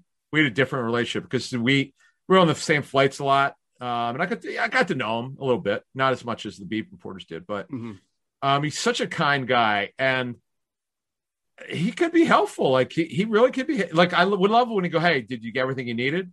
Right. It's like most head coaches are not like that. They don't generally care, but it did mean something to him. That was the interesting part about this guy is that yes, you could say whatever you want. Okay, you didn't get a Super Bowl here if you're a fan. I get that. But from a professional standpoint, it's pretty good. Like I understand his press conferences were boring, but if you got him one-on-one, man, those whatever you did walk-in talks with him. Yep. What those mean, folks, is after the press conference is over, like you could get him on the side as he's walking up in Novacare, the auditorium, and like walking up like the little ramp there. And sometimes you might be the first guy in line. You just might grab him. Yeah. Or at Lehigh, if you catch him walking somewhere, you might ask him. And he was really accessible. I mean, he was very helpful with me. I remember when you mentioned Juan Castillo. We happened to be flying the owners' meetings together. I said, Coach, I was not here when you made this decision, so I apologize. But would you mind discussing with me? Because I'll tell you everything. And he told me the whole story. We were waiting, in Philly airport. We were sitting across from me, and he spent like 15, 20 minutes going through everything. And he just said, he told me what I could talk about and what I couldn't talk about. And he just explained to it how Juan wanted to do it for, as you mentioned earlier, right? How important it was for Juan to get another shot at it. And obviously it didn't work out, to say the least. But just to hear his thought process was interesting. And almost to the point where, like, man, hearing him explain it, man, I think this might work. Of course it didn't, but I know you can convince yourself that it was a good idea. And then I mean, it just I understood why he was doing it, but right. So let's so give me a couple stories from the beat, because the Eagles beat with these writers here can be vicious. It could be crazy. Yep. I've heard some of the baseball stuff from some of the baseball guys over the years, but since you've covered the Eagles more than anyone, but you're one of the guys who's gone through a lot here with this media here, whether you're on television or print. You got a couple of juicy ones? I never had any like bad interactions with fellow media members. Yeah. Certainly nothing like the McLean-Bowen fight. Yeah. I've had some, my first years on the beat as I was learning things, I think in 2007, this is just a funny story. We go out to cover a game against San Francisco, 49ers. I think it was 07. What was the year, whatever year that Winston Justice had that real struggle on Sunday night against OCU Manura Sunday night game? I want to say that was either 06 or 07. I was going to say 06 or 07. I don't remember. Yeah, I think it was 07. Okay. So 07, we're in San Francisco. I brought my wife out with me. Oh. Because I was there in 06 and it was my first time. I'm like, this is an amazing place. And I think they had the bye week right after the game. And back then, you could actually spend a few days on the, out there, and you didn't have to run back. It's amazing how much everything's changed in just, 10 to 12 years. But so, yeah, that was the plan. Bring the wife out, and my brother and sister-in-law came out too, and we had some fun. But they're all at the game, right? And my wife's and family are sitting out there, and she sends me a text saying, I think I'm sitting next to someone's, father or something. And I'm like, he said his son plays for the team. So I'm like, oh, well, who what's his son's name? So I get a text back later, Winston Justice, right? Because that makes sense. He's from California, so his parents are at the game. You went to USC, right? Right. So my wife just has this funny, sometimes knack of saying the wrong thing at the wrong time, completely unintentionally. And I text her back. I'm like, whatever you do, don't bring up the Giants game, right? I don't get a text back for a little bit. And I'm like, that's weird. I would think she should say why or what's going on. And then later I got about 10 minutes later, I get a text back from her. Sigh, too late, ... And so I see her that. I'm like, what? How did you bring up Winston Justice to his dad, knowing what happened? She's like, well, I didn't know. I didn't remember because that was earlier in the year. I think it had been a couple of weeks prior, that Sunday night game. And she said, all I said was, man, that game against the Giants was horrible. Can you imagine going up to Winston Justice's dad talking about that game? I remember walking out of the Senior Bowl. The Seahawks lost a playoff game, right? Their whole front office comes out of the Battle House, in Mobile. Yeah. And I'm walking on the sidewalk. I'm out. Hi guys, how you guys doing? Don't ask them that after they lost a game like that. You just don't. Of course they're not doing well, idiot. Why would you ask them that? And I was like, because it reminded me of your wife's story about just be sensitive to a bad situation. I just said hi, hello, instead of, oh, how you guys doing? Of course, terrible, idiot. What are you asking them for? I just learned that. I've never forgotten about that. Whatever bad playoff loss they had, when you see that, don't ask them about. Bad moments. So Nick Fierro, right? Oh God, yeah, sure. From the morning call, he used to work, I think, for the Eastern Express. Then moved on to the morning call. Okay. Right? Well, we're in New Orleans once, and again, I brought my wife out with me. We did a lot of this stuff before we had kids. Cool. And we happened to be with Nick. We're at a restaurant. I think we're at Pat O'Brien's, the famous place in New Orleans where you drink the Hurricanes, right? And Nick is that real beer snob. Like he drinks like all the high quality IPAs, and he says something like, I'll be fine here. Like you guys will never get me drunk. And, my wife was basically like, oh, is that a challenge? Are you serious? Yeah. So Nick's like, oh, listen, I drink all these beer. And she's like, oh, all right. So we start talking football, just starting, and we start, ordering rounds and rounds of Hurricanes. Now, have you ever had a Hurricane down in? I have, but not how strong there. They are. They're extremely strong, and you don't realize it because they're very sugary, fruity. Yeah. So then you don't realize till you stand up after you had like 3 or 4 that you are in a lot of pain. I think we might have called them brain stompers, but anyway. Whatever they're called. Yeah, they're Hurricanes at Pat O'Brien. So about an hour and a half later, we're like, all right, let's go. So we bar hop a little bit. And at this point, Nick Fierro cannot spell Nick Fierro, right? And, the guy who said we can't get drunk cannot spell his own name. So it's the end of the night. We're like, we really got to get this guy home because he has no idea where he is right now. So we all jump into a cab, right? Nick, where are you staying? The Marriott something. I'm like, well, all right, we got to go find a Marriott, right? So the cab pulls up to his Marriott. We watch Nick get out of the car. All right. We watch him walk right past the Marriott. He never even walked to the hotel. I said, hold on, you got to stop this cab. He didn't make it even to the hotel. So I get out of the car, right? And I'm like, Nick, I'm like yelling after him, Nick, you did that in your hotel. He's like, blah, blah, blah. So I go run up to him. And I was like, you didn't go into your hotel. He's like, what? So I had to actually walk him around the block 3 times before I got him to get into his hotel. Oh, my God. I hope he's not mad at you for telling this story. No, he said, he was supposed to play golf the next morning with Dave Weinberg at about 8 a.m. Yeah. So I saw him later in the day, and he goes, all right, you got me drunk. I'm like, no kidding, we did. He did. So he did remember. Okay. He's like, okay. He goes, I had to play golf at 8 a.m. I'm like, clearly you must have canceled, right? He was like, no, I just threw up and then went and played golf. Oh, man. Wow. I said, let that be a lesson. Do not ever say in the presence of me or my wife that you can't get drunk because we will make that happen, brother. Wow. How about that story? But, New Orleans is a fun city, but it's also not the safest city. So once I saw him walk past his hotel and not go in it, I'm like, I don't think we can let him just keep walking here. Wow. Who knows what would have happened to Nick if I had not jumped out of the cab. Yeah, you think about it, right? Exactly. You were there to save him. So what year was that? That was either 06 or 07 as well. Okay. Yeah. You as on the beat, and you obviously saw how good of a job Andy did. Mm-hmm. Did you think they were going to have a dynasty? Like, did you think okay, they got this thing going on here. They got a lot that's going well. Obviously, couple years later, Vic and didn't go as well after 2010. Things really started to fall. But did you think they were going to be dominant? I thought no. I thought after they traded Donovan, I just didn't. I didn't know what was going to happen with them, man. I thought that Kevin would be okay, but not great or really, really good. But I mean, Andy had bought a lot of clout at that point, and I thought, he knows quarterbacks better than me.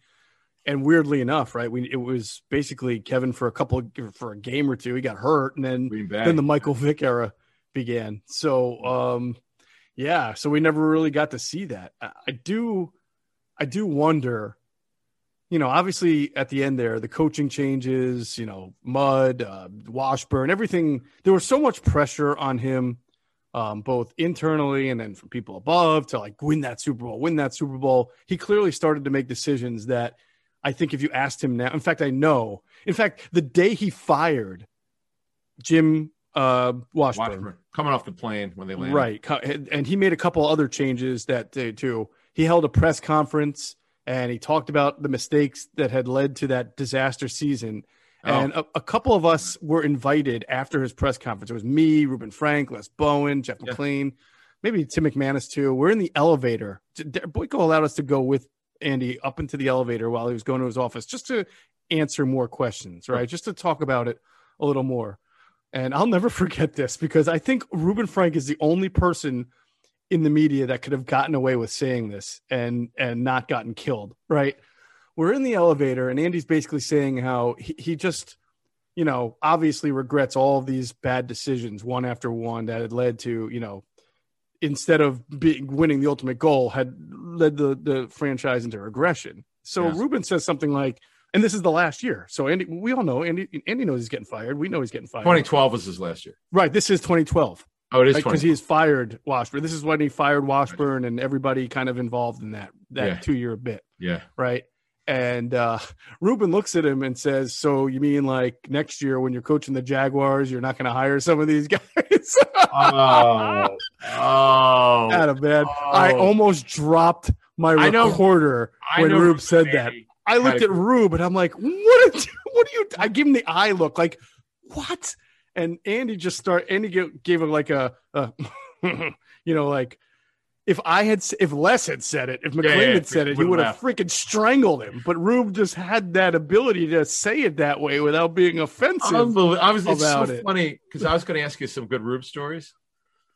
Rube has got some incredible stories. I got to know him just going to practice over the years, and the Buddy Ryan stories were legendary.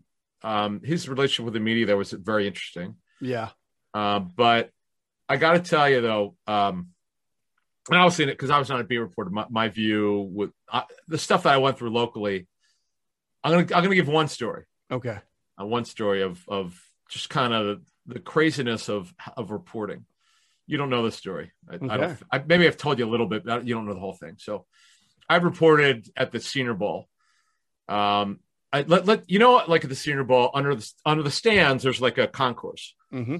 It's kind of like where every once in a while they'll have the concession stands open. Mm-hmm. So it had to be a really cold day.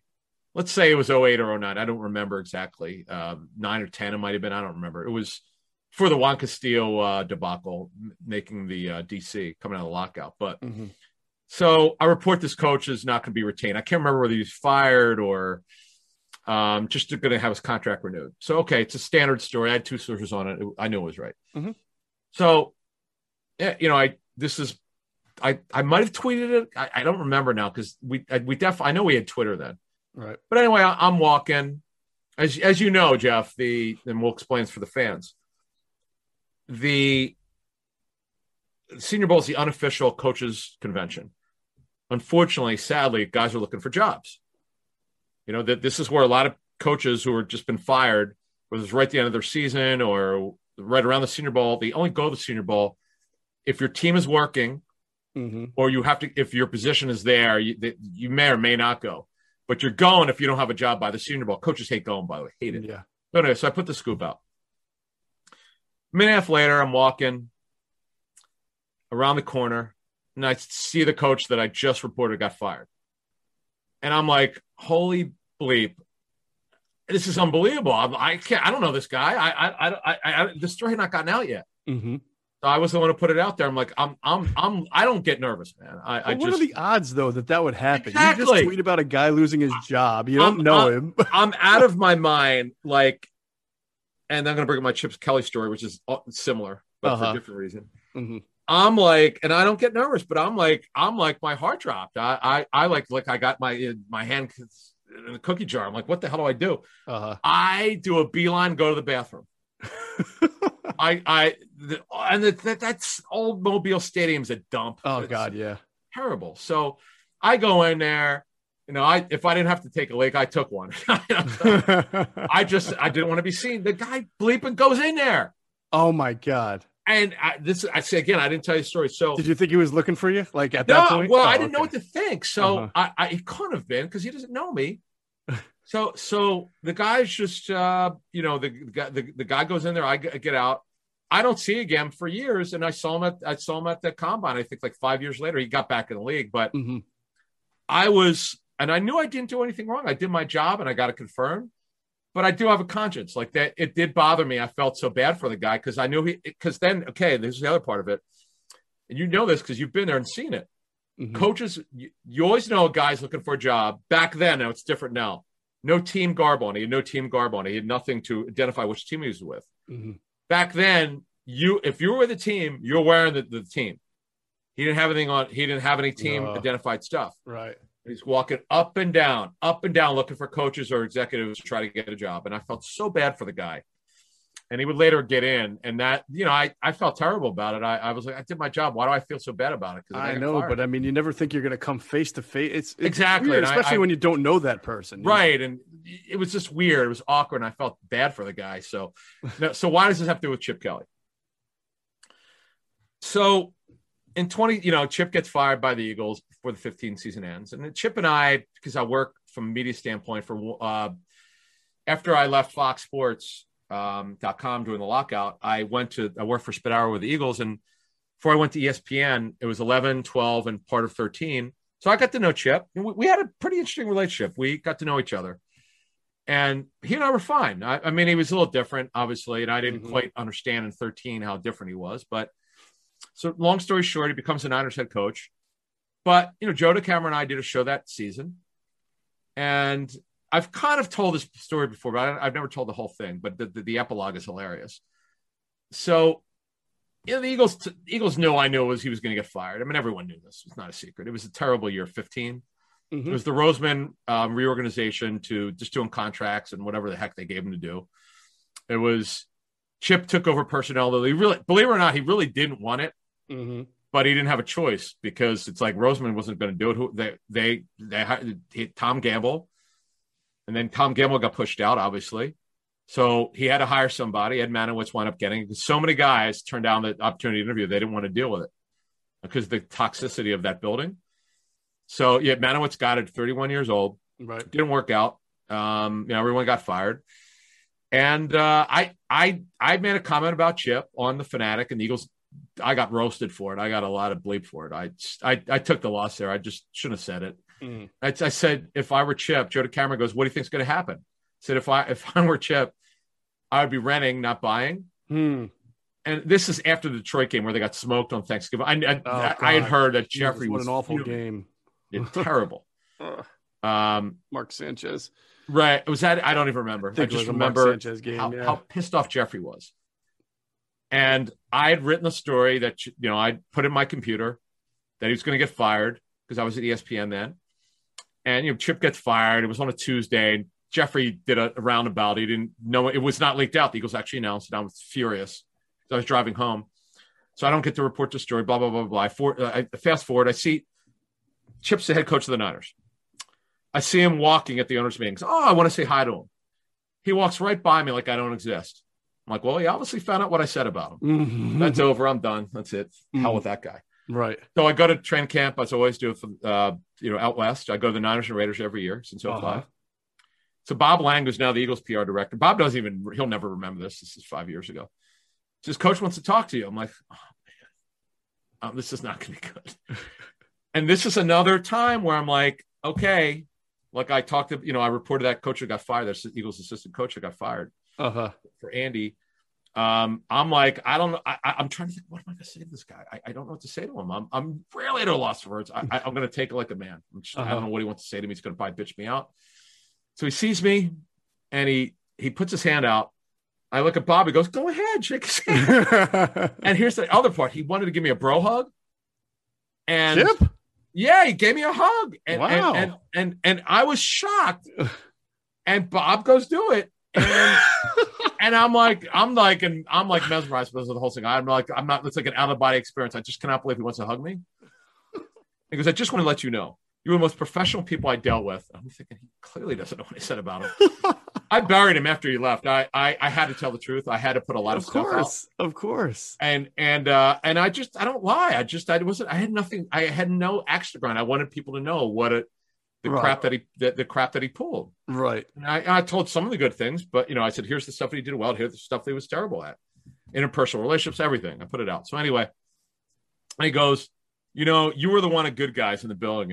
And he took a shot at one particular reporter. Mm-hmm. People could figure it out who was just went for the jugular, went very, very negative.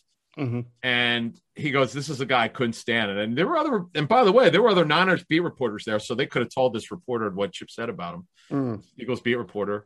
But anyway, it was just funny. And I go, it's just, some things happen in your career, and I know you've been through this stuff. The exact opposite happens where you think the guy doesn't like you. And I want to get to two stories here. One is yours and one is mine. Okay. Your story about the issue you had with an agent is so hilarious. Because when you told me, I'm like, this didn't happen. And we do get asked too a lot about agents and dealing with them. And, some are very good. Some are clearly, have an agenda. Exactly. Okay. So you're talking about the one where, all right, there was a year where 2 years first. There was 1 year where both the Eagles had a first and a second round pick who were not signed by training camp because this is back then when there was no slotting system. And so everybody freaking held out. It was crazy. Oh, this is before the 11th CBA. That's right. Yeah. And, so, like any other reporter, I'm trying to call both agents to get progress reports, whatever. And, a lot of them don't want to talk about it at the time. So one of the agents got back to me and said, Jeff, I really, I appreciate it. I don't want to go on the record with this. I don't want to talk about it. So I said, okay, I'll just, you're no commenting. That's fine. That's fine. Cause that's all I strive for as a journalist. I want more, of course, but to at least I tried to get your camp side of the story. The other one never called me back. So I wrote it that way. Honestly, that's how I wrote it. I said the agent for so-and-so politely. Now, maybe I took a jab a little bit because I said, the agent for so-and-so politely declined to comment when returned the calls. And I said, the other agent has not returned any calls, any requests or any comment. So amazingly, I had no idea this guy was reading my stuff. He calls me up and he's like, how are you? First, he sends me a nasty email, and I didn't even know what. I'm like, what are we talking about here? Because in my mind, I didn't do anything. I just said one agent called me back and said no comment. The other agent did not respond for comment. There's really no opinion there. That's just what happened. That's all I'm reporting, right? And the guy was like, how dare you compare me to the other agent? I'm like, I didn't say that guy was great, grand, and wonderful. I said he politely called me back. You didn't. So I wrote that. You didn't. And he said, well, I don't really talk to the media. And I'm like, well, neither did the other guy, but he at least was going to call me and say, hey, I'm not talking about it. Yeah. I'm like, I'm calling, I'm putting the work in. The least you can do. I'm like, it's amazing how you can take the time to respond to me through email, call me. You got time to sit here and argue with me, but you didn't have far less time to say, hey, Jeff, I'm just not going to comment on that right now. Oh, well, it's different now. I'm upset. I was like, well, come on. Like, you act like I wrote something bad about your family. I just wrote that you didn't. So you basically wrote one guy did return the calls and one guy did. Yeah. Now I'm guessing if I'm to shoot this guy up with Truth Serum, big time agents, they see some other big time agent getting credit. They're not getting credit. Right. They think about how that means for other players and whatever. And he thinks I'm out to slander his name.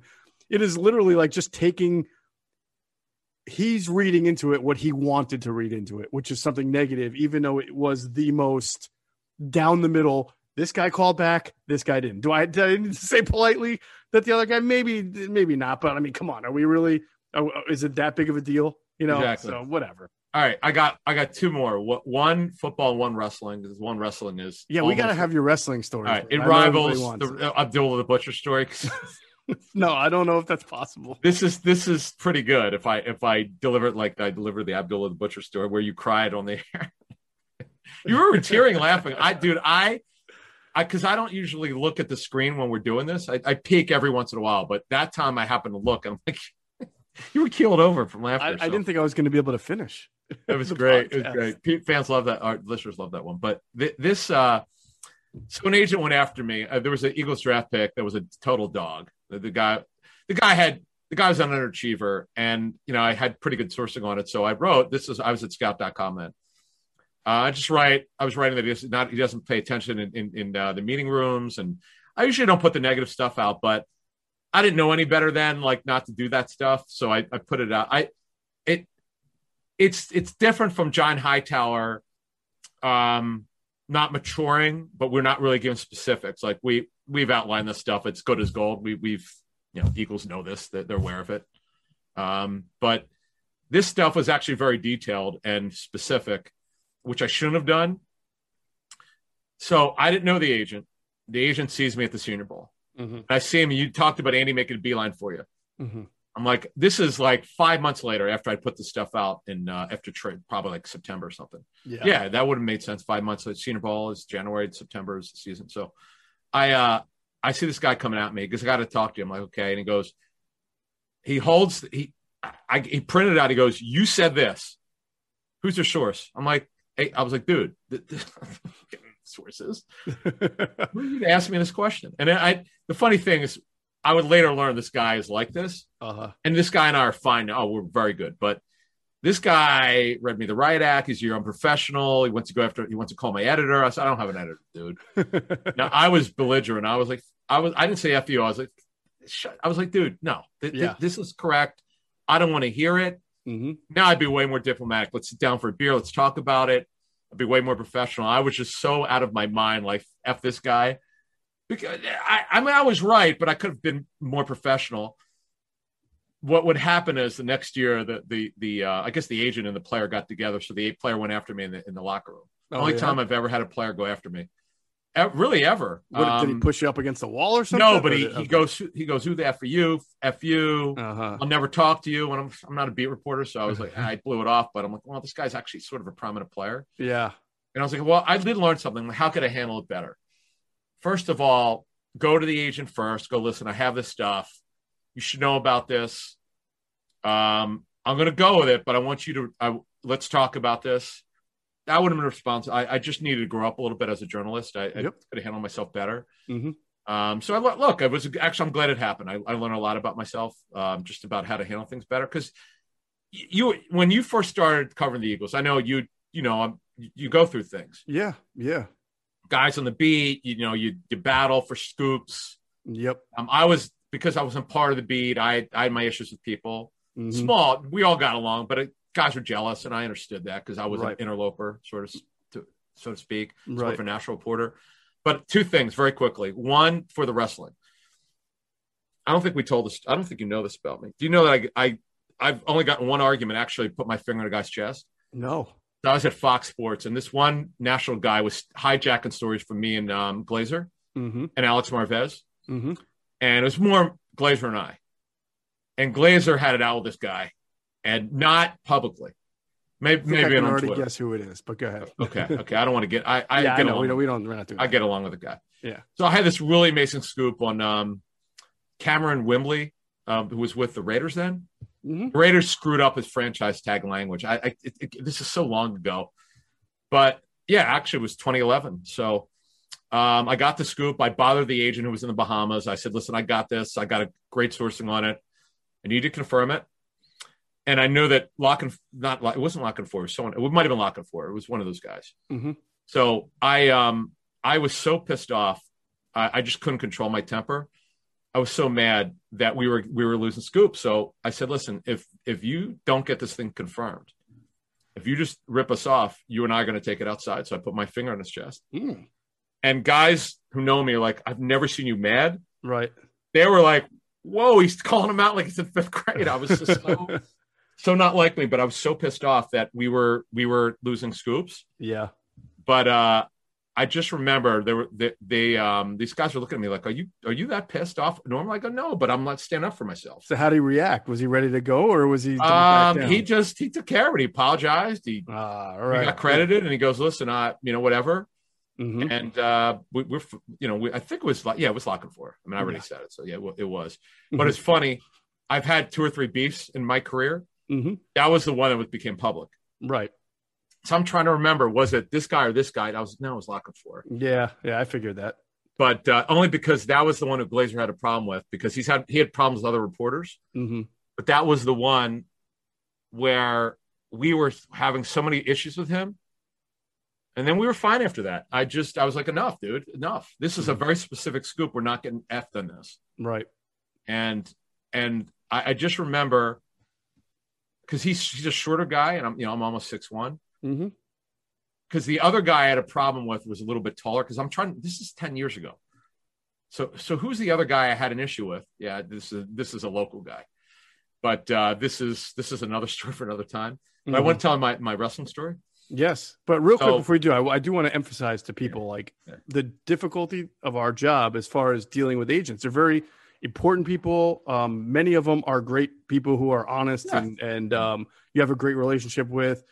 And some of them are just dishonest and agenda driven. And then, but there are I'll give you an example. There's an agent you and I both know who I really like. I enjoy him, but I also know he's got an agenda, right? Okay. That's what agents do. They stick up for their guys, but some will go that extra mile. And our jobs as a reporter is to be psychiatrist, a little bit truth detector. Twitter hurt our industry a little bit because people started to run to Twitter with whatever scoop or nugget they got and one source it. And it could literally be anything. As long as you could say source said, people would get would get retweeted. So you started to see certain reporters who were not thorough, who they only had maybe 1 or 2 sources. You could tell who their source was because they only had once. It would be source says, and you knew who they were getting that information based on the player or the team, right? So I remember this one agent. We were having a conversation, and he was just killing another player on the team to me. Oh, he was killing not a player, of course, that he did not represent, right? Of course. So he's killing this player. And this is a pretty good player. And he's not a good teammate. And he's he's that. Everybody loves him. He's not that great. And I'm listening to him. And I'm also knowing, in the back of my mind that, he reps a different player on the team. So you can only do so much with this. I'm hearing him out. Okay. I'm not going to go run and report this because it's just, in my mind, it's his opinion. Right. Let me tell you, a day later, right, a different reporter in the market who's no longer in our market, right, writes a story about this player with I'm reading the story, right, about this guy that he's bashing, and I'm reading the quotes, and I'm like, oh my God, this is verbatim of the conversation that I had with this same guy a day or two ago. And I was like, you can't do that. You can look, it's going to get you a lot of clicks. It's going to make you, but it's you're one sourcing it. It's one guy's opinion. That guy represents a different player on the team. That's not cool, and that's awful. I don't have to hold it against the agent because I know that he's doing his thing and he's just talking to me. And all right. I know, I'm pretty certain I know the agent and it's funny. That agent lied to me. And I yelled at this guy. I mean, I just don't believe in yelling, but I laid into this guy, and we were great after that. I just, Jeff is kind of alluding to it. There's all sorts of nonsense that happens to us, right? And the other reporter I had an issue with the same around the time when I was at Fox. Mm-hmm. So I had to think about, wait a minute, which guy did I actually get confrontational with in front of other people? That was the guy that I mentioned earlier, who's fine. I actually like the guy, but it was just we were having an issue with him, and I had to put a stop to it. I don't like to see my friends of mine hurt, and it would bother the hell out of me. Yeah. Plus it was a pretty interesting scoop. But all right, so the wrestling one, okay. So how do I set this up before I get out of here? So I told the what's the guy's name? Abdullah the Butcher story. Yeah, you got chased around by Abdullah the Butcher the Butcher with a holding a pitchfork, right? And again, the way I set that up is if you don't work for the company who you like, I was a freelancer, so That one, they didn't tell me that I would be in on it, but not in it. Like, they're not going to tell you you're in on it, but you're going to be in on it. So back in 1993, I was working for WCW, was owned by Turner. Uh-huh. They would come into the Philadelphia Civic Center, which is an absolute relic. This is where the Sixers, the year that they won 66, 67, play their season before they went to the Spectrum.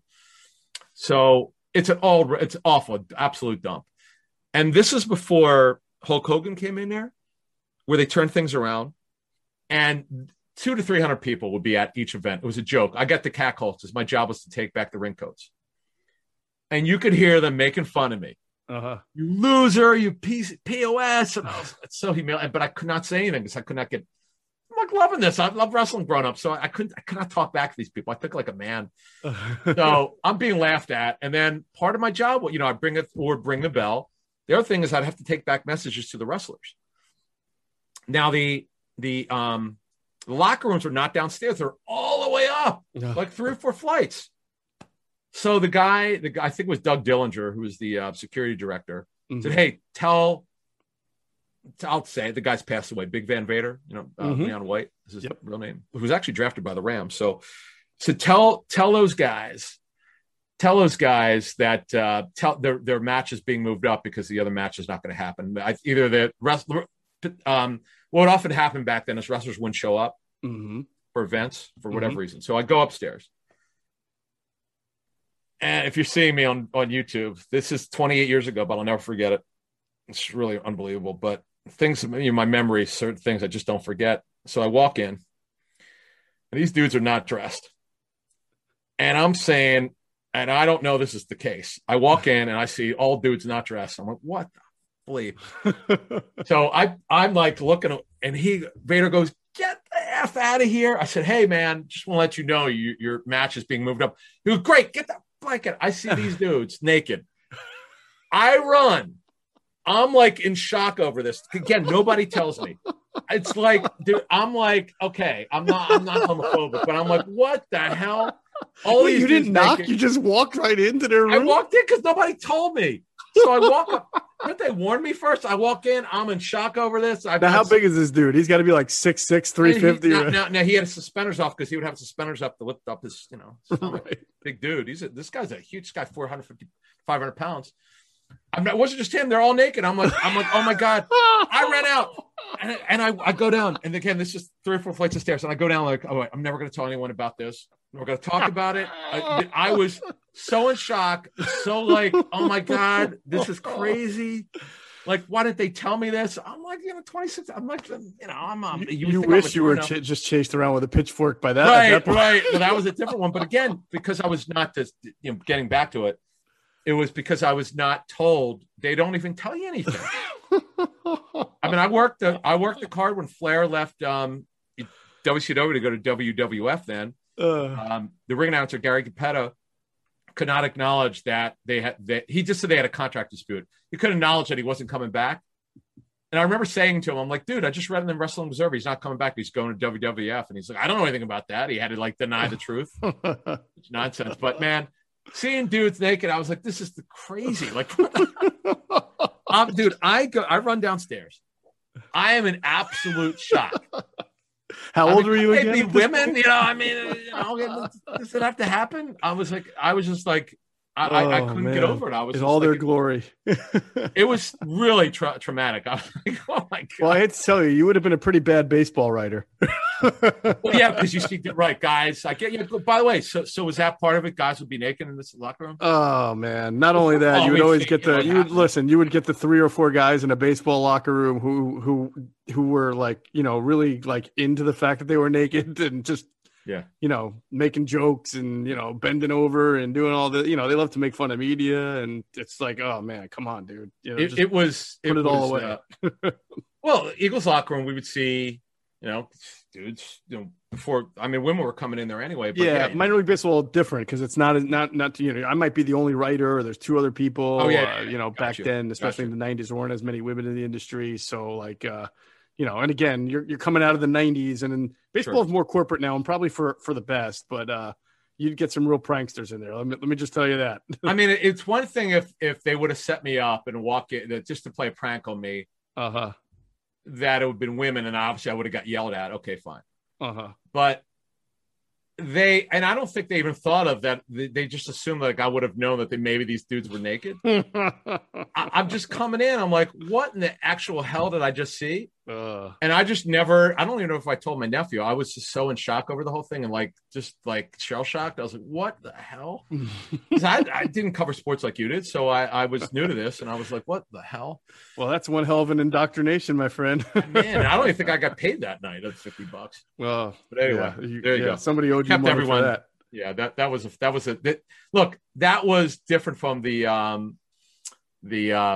the Butcher story, which is ridiculous in of itself. But yeah, but you've done a lot of running away from people in your wrestling experience. That's funny. All right, let's get out of here. I'll leave you guys with this. My most embarrassing moment in sports journalism history is when Brian Westbrook signed his contract extension in 2008 or something. It was a little late. Yeah, Banner did it. Yeah, it was his last. Yeah, he got a lot of money, and it was a big story. And it was during the preseason, so to ensure that he wasn't going to go home.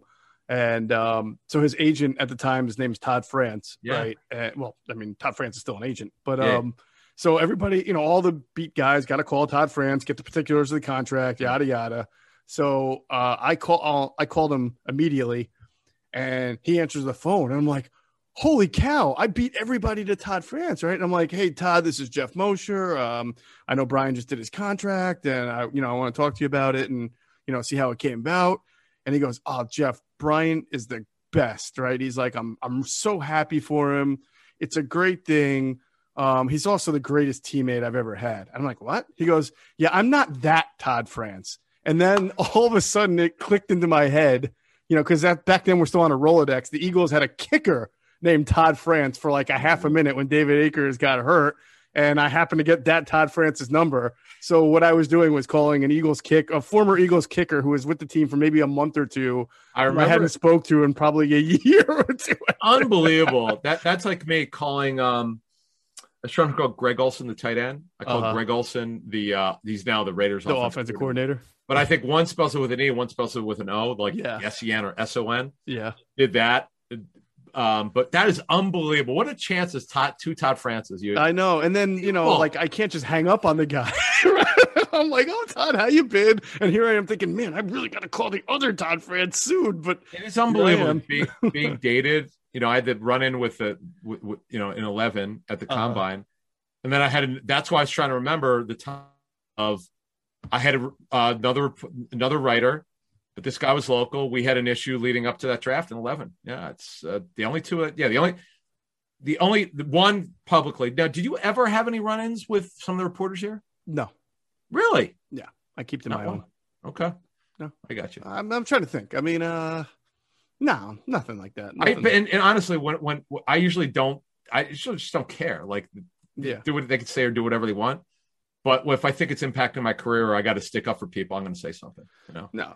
Well, I mean, there were, before we get out of here, I was one of the first guys, like kind of on the whole, the Eagles are going to cut Deshaun Jackson. So I wrote about it, and it wasn't very popular at the time, and people thought I was making it up, which is ridiculous. I do remember that, though, by the way. Yeah. And then, there were a couple of guys on the beat who were convinced that I was crazy and wrote, stories that were very counter to what I wrote. And I was like, all right, that's fine. But the biggest backlash from that, as far as being a reporter, especially back then, what was that, 2012, I guess? I forget what year they released him, but it was after. Oh, we talking about the issue? When they cut Deshaun Jackson. Yeah, that was 14. Yes, was it? Oh yeah, geez, you're right. Right after when I wrote that story, back then it was pretty like commonplace where if you put a story on the internet, you'd have all the comments, like the hundreds of comments. Yeah. Never read the comments. I learned that day because one day I read one of the comments and someone said, Jeff Mosher is full of shit. He doesn't know what he's talking about. And he comes into my restaurant where I work all the time. And he wrote, next time he comes into my restaurant, I'm giving his meal the spit, semen, and pubic hair treatment. Right. And I was like, what? Oh my God. I cannot go out to eat in the entire Delaware Valley now. I never heard this before. Yeah. It was and listen, this person could have been making it up. Awful. I don't know, but I was trying to think of all the restaurants that I frequent in my head. And I'm like, I go to the restaurants. Like who, it doesn't even matter if it's Wendy's. I'm not going there. Right. So my wife saw it and she's like, what have you done? I'm like, I didn't, I'm just reporting. Did your job. And by the way, you were right. I know, but I had to wait. Like when they finally released him, then I could go out. I didn't go out for dinner. Yeah. We didn't go to a restaurant because I broke that story around. At least 2 months before it happened. So 2 or 3 months, I didn't go. What was the wording? By the way, the wording that he might be released or he could be released after the season, based on what you're hearing. So it was like this, and this is part of the whole Twitter era where I was starting to learn and be better and try to report things without giving away sources, right? Because this one was major sensitive. I mean, the Eagles screamed at me when I wrote it. So, and because I didn't go to them, I should have gone to them for a comment. I didn't because I didn't want them to know what I knew and then try to figure out who my sources were. You know, it was very difficult. And in fact, somebody wrote a book about the Chip Kelly area. I can't remember his name. The guy from Oregon, Mark something. Oh, yeah, I know. And he interviewed a couple of writers. I declined to interview for it. And he wrote about that episode, Deshaun getting released and the media coverage of it. And somebody who didn't put their name to it, someone in the media referred to my, chronicling of the story as half-baked reporting, quote, half-baked reporting. And you know what? It's fair, but they didn't realize it was somewhat intentional. Like it wasn't half-baked. I wrote, I knew he was going to get cut.